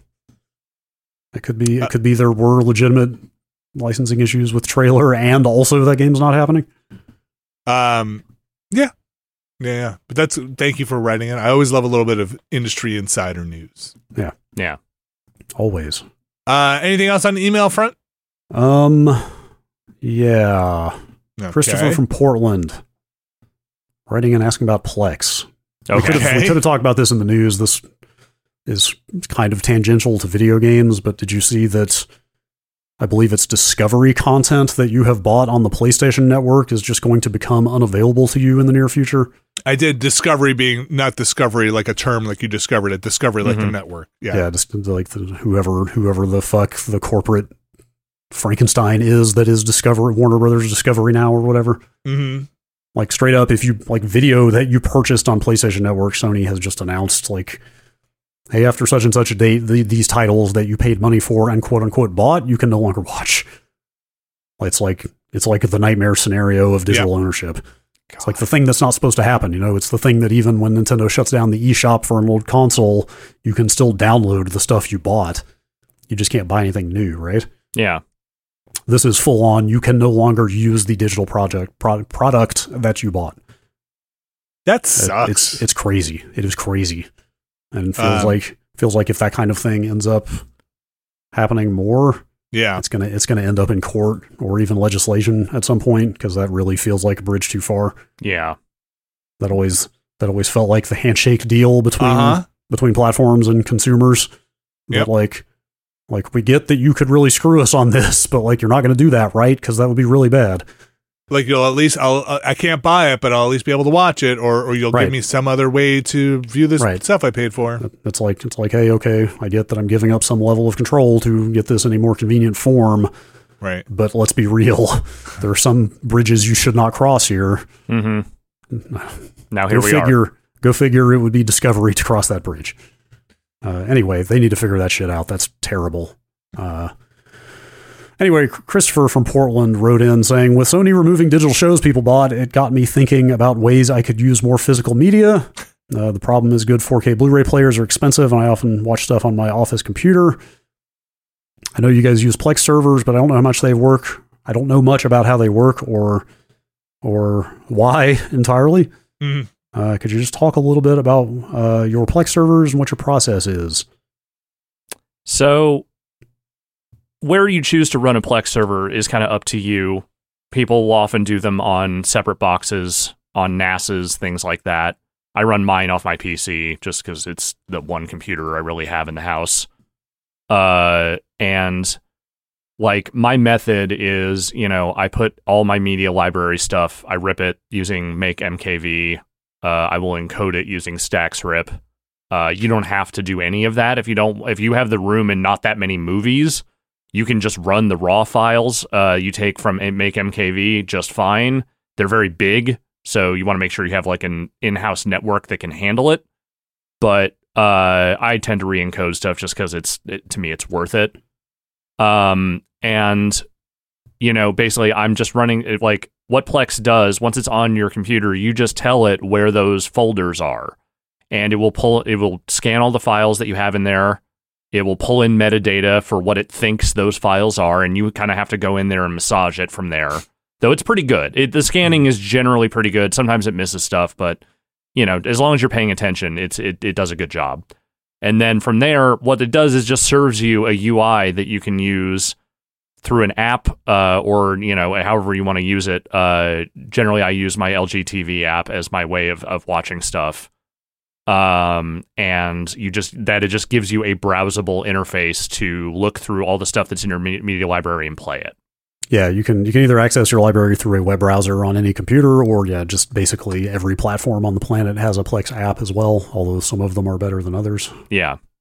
Do you have, Alex, is there a particular Blu-ray device you use to get your rip? Like, are there better ones than others? So that's the trick, is that there is no 4K Blu-ray player that you can just rip from that exists kind of on its own. That has changed, actually. I'll jump in. Yes. If you really want to go down a rabbit hole, the Make MKV forums, actually, it turns out, are the place to go. That's where I got mine. Yes. There are, I think, I haven't looked in a while. Last I looked, every Blu-ray drive for computer that could rip 4K discs involved having to flash custom firmware to it. Yes. I don't know if that's changed. I doubt it. I highly doubt they are just shipping Blu-ray drives that do it out of the box now, but it is, if you want to jump through the hoops, and there are straight up people in those forums selling pre-flashed Blu-ray drives now that you can just buy if you want to rip 4K discs. I mean, that's how I got one, was that one of the hobbyists on there was selling a bunch of different kinds of drives, and I just grabbed one. Yeah. I've done that flash myself. It's not that hard. I mean, it's a little weird, but they have instructions that are reasonably easy to follow. But what I was just trying to say is that you can't get a 4K Blu-ray like drive out that just lets you rip that stuff out of the box. Yeah. I'll just add, just on top of what Brett and Alex said, that there is a bit. So Plex is just one of these services that run your media or front end. It's for your the media biggest library. one currently. It's the biggest one. It allows you to do local and you can access it remote if you set it up that way. So you can access it outside of your house or off of your intranet or your LAN. The clients are all over the place. Like the where you load Plex up from may determine your experience using Plex. Like Alex said, there's an app on the TV, on the LG TV. Yep. There's clients on the Xbox, PS5. They are all slightly different, and they all support slightly different things in terms of audio, subtitles, different things. I have found I used it on the TV for a while. I have an older TV, LG TV. It eventually was just having too many problems with subtitles specifically, and I moved over to the what is the name of it? The box. The Shield TV. Shield. Yeah, and it runs great on there. So, subtitles and everything on there. Transcodes is another thing you're going to want to look into. Basically, when you load in, like Alex said, the video, if you load it in a format that your end client can play as, then you don't have to worry about any kind of transcoding, meaning a re-render on the computer side. But if you're playing something, if you've ripped it in HDR and you're playing on a device that doesn't support HDR, you might have to transcode that, or if the bandwidth is too high or low or whatever it is, you might have to monkey around with that stuff. So just be aware. I'm sure there are very good guides out there to look into, but look, I am not the most tech savvy person in the world, even for my current line of work, but I will say figuring out Plex was more of a fun challenge than a nightmare challenge. Now it has its quirks, it has its idiosyncrasies, and there are aspects of it that do not work as well as it should. But by and large, as a thing that just scans your media library and gives you an easy way to use it, it's probably still your best option. Yeah, and you can set the server up on any Windows or Mac machine that you might already have if you just want to try it out. Yeah, I mean, if you want to be a lunatic and run it on like a headless Linux machine, if you want to get there, you can do that. But like just to try it out, like even on your desktop Windows machine or whatever, you can just give it a shot pretty easily. Yeah, just point it at a folder with is Plex still pretty strict with folder naming for like TV and stuff? I'll put it this way, if you get into Plex, you'll find yourself on Plex knowledge base articles fairly regularly trying to understand various aspects of its behavior, and one of those is the way that folders are structured and the names of files are done so it can detect the names of things and fill in all the posters and release dates and metadata and stuff is pretty specific. But again, not to just kind of implicitly or explicitly endorse Plex, but like Alex said, it's one of the bigger ones, so there's a lot of community support out there too. You can kind of find your answers out there. Jellyfin, the other one, right? Jellyfin's the big, fully open, free open source one. There's also EMBY, EMBY, which is Plex and EMBY both have paid, like they have paywalled features, like some of the advanced features are behind a one-time pass that you have to pay for. People seem to like EMBY too. I tried it very briefly, but not a lot. And Plex has started adding in other features that aren't of interest to me, but maybe be of interest to other people, like renting or getting movies that you don't have there, or live TV and stuff like that. Or emulating video games. Yeah, there's weird. Not necessarily stuff that I'm into. I think they've started removing some of those features again now, luckily, so maybe they got that out of their system. I kind of almost wish you could just opt out and like just get them completely off of the install, like give me a clean version. The most recent thing is they tried to roll out some kind of public watch history. Oh. Like anybody else on your server can just like see your watch history unless they do give you a chance to opt out of it. But it is in the admin dashboard. You can see a watch history. Yeah. This is like public for anybody else who has access to your server. Just going to say heads up to anybody on shared servers. There is the admin can usually see what's been being I know what you're up to. Yeah, of course, the admin put that content on the server. That's also a good point. Their hands are not clean either. To be fair, this feels like a more pressing topic in light of this PSN stuff. Like that sucks so much. Like I am not a physical media person at all because I hate clutter around the house. Yeah. But I actually went and got the full box set of the entire Blu-ray run of Star Trek: The Next Generation recently. Mm-hmm. I have access to it on legitimate streaming already. but maybe I won't someday. Right. Yes. Like, who knows? Any of that stuff could just vanish at any moment, and now is. Your digital rights management. Like anything that like really truly means something to you in media, like it seems like maybe actually a good idea to get a hold of that. Man, imagine if Steam ever did that. Steam were like, hey, just a heads up, we're not only turning off some of the like access to a lot of these games, you can't download them anymore, and like that's it. Like the thousands, hundreds of thousands, maybe of dollars you spent here on your library.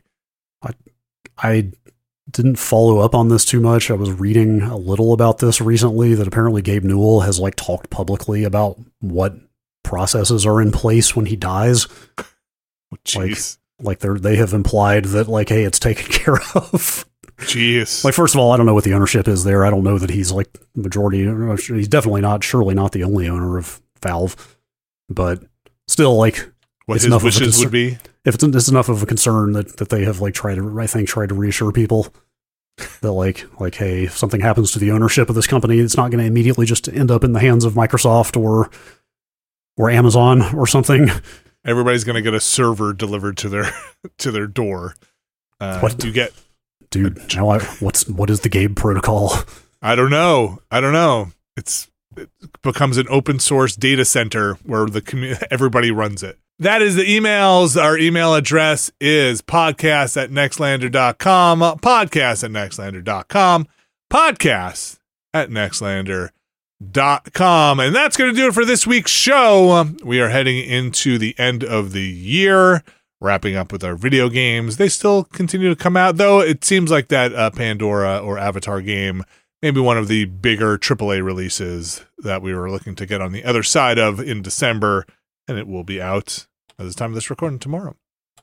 We are continuing down with the Watchcast in Twin Peaks Season 2. We've got episode 1 up now over on the Patreon. We will have episode 2 and 3 going up next week. You can get on the Twin Peaks train and experience, maybe for the first time, the weirdness and nonsensical nature of everything going on in Twin Peaks and experience it alongside of us.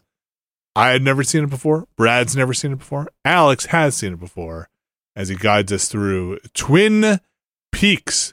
That's patreon.com/Nextlander. You can check that out along with the Ramblecast. Never Been a Better Podcast. We're going to be recording one of those, I believe, next week. And I think that is Austin and Abby on the docket for that one next week. So you can take a look for that going up on the Patreon next week. There is a tier over on the Patreon that gets their names read on this here show, and Alex Navarro to do the honors of reading our mysterious benefactors for this week.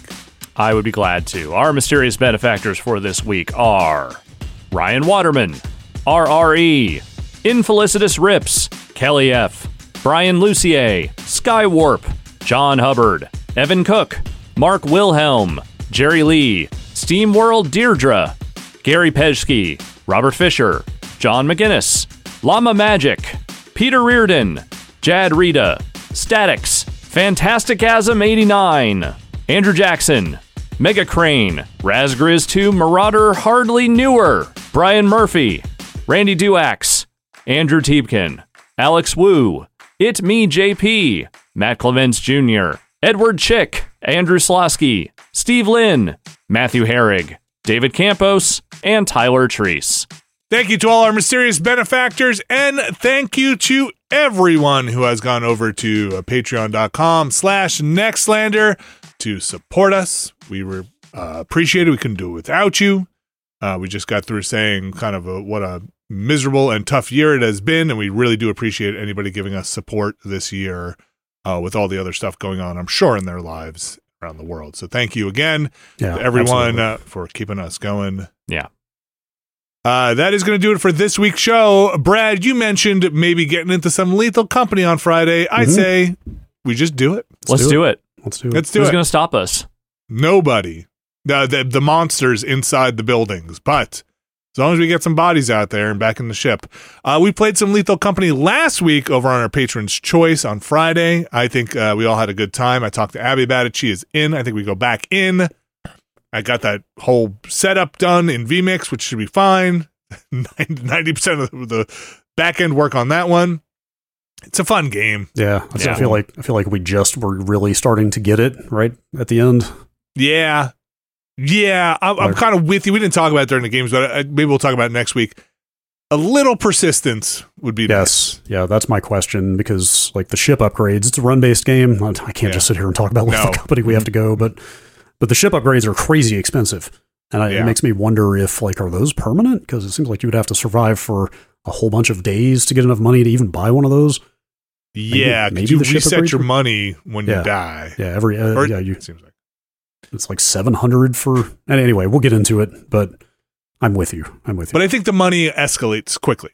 I think there's a ramp. Sure. Yeah, because the quotas go up quite a bit. Yeah, sure. So you're probably pulling in bigger and bigger, harder loot. Because also you get charged per planet at some point to dock there. Well, maybe we'll check it out this Friday. We got a grab bag coming up tomorrow. That'll, again, no stream for the Game Awards, but like Brad said, maybe you'll catch us or catch Brad. I might jump in there too, over in the not Twitch chat, over on our Discord, where if you can join us over at patreon.com/Nextlander, just get yourself in there. It's a fantastic community with fantastic participants and fantastic mods. Yeah. Thanks again to all the mods. Yes, thank you, mods. It'll probably be in the Gaming Live Events chatter channel. Okay, Gaming Live Events chatter. One of the many channels over on the Discord. Thank you, Alex Navarro. Thank you, Brad Shoemaker. And we'll be back next week.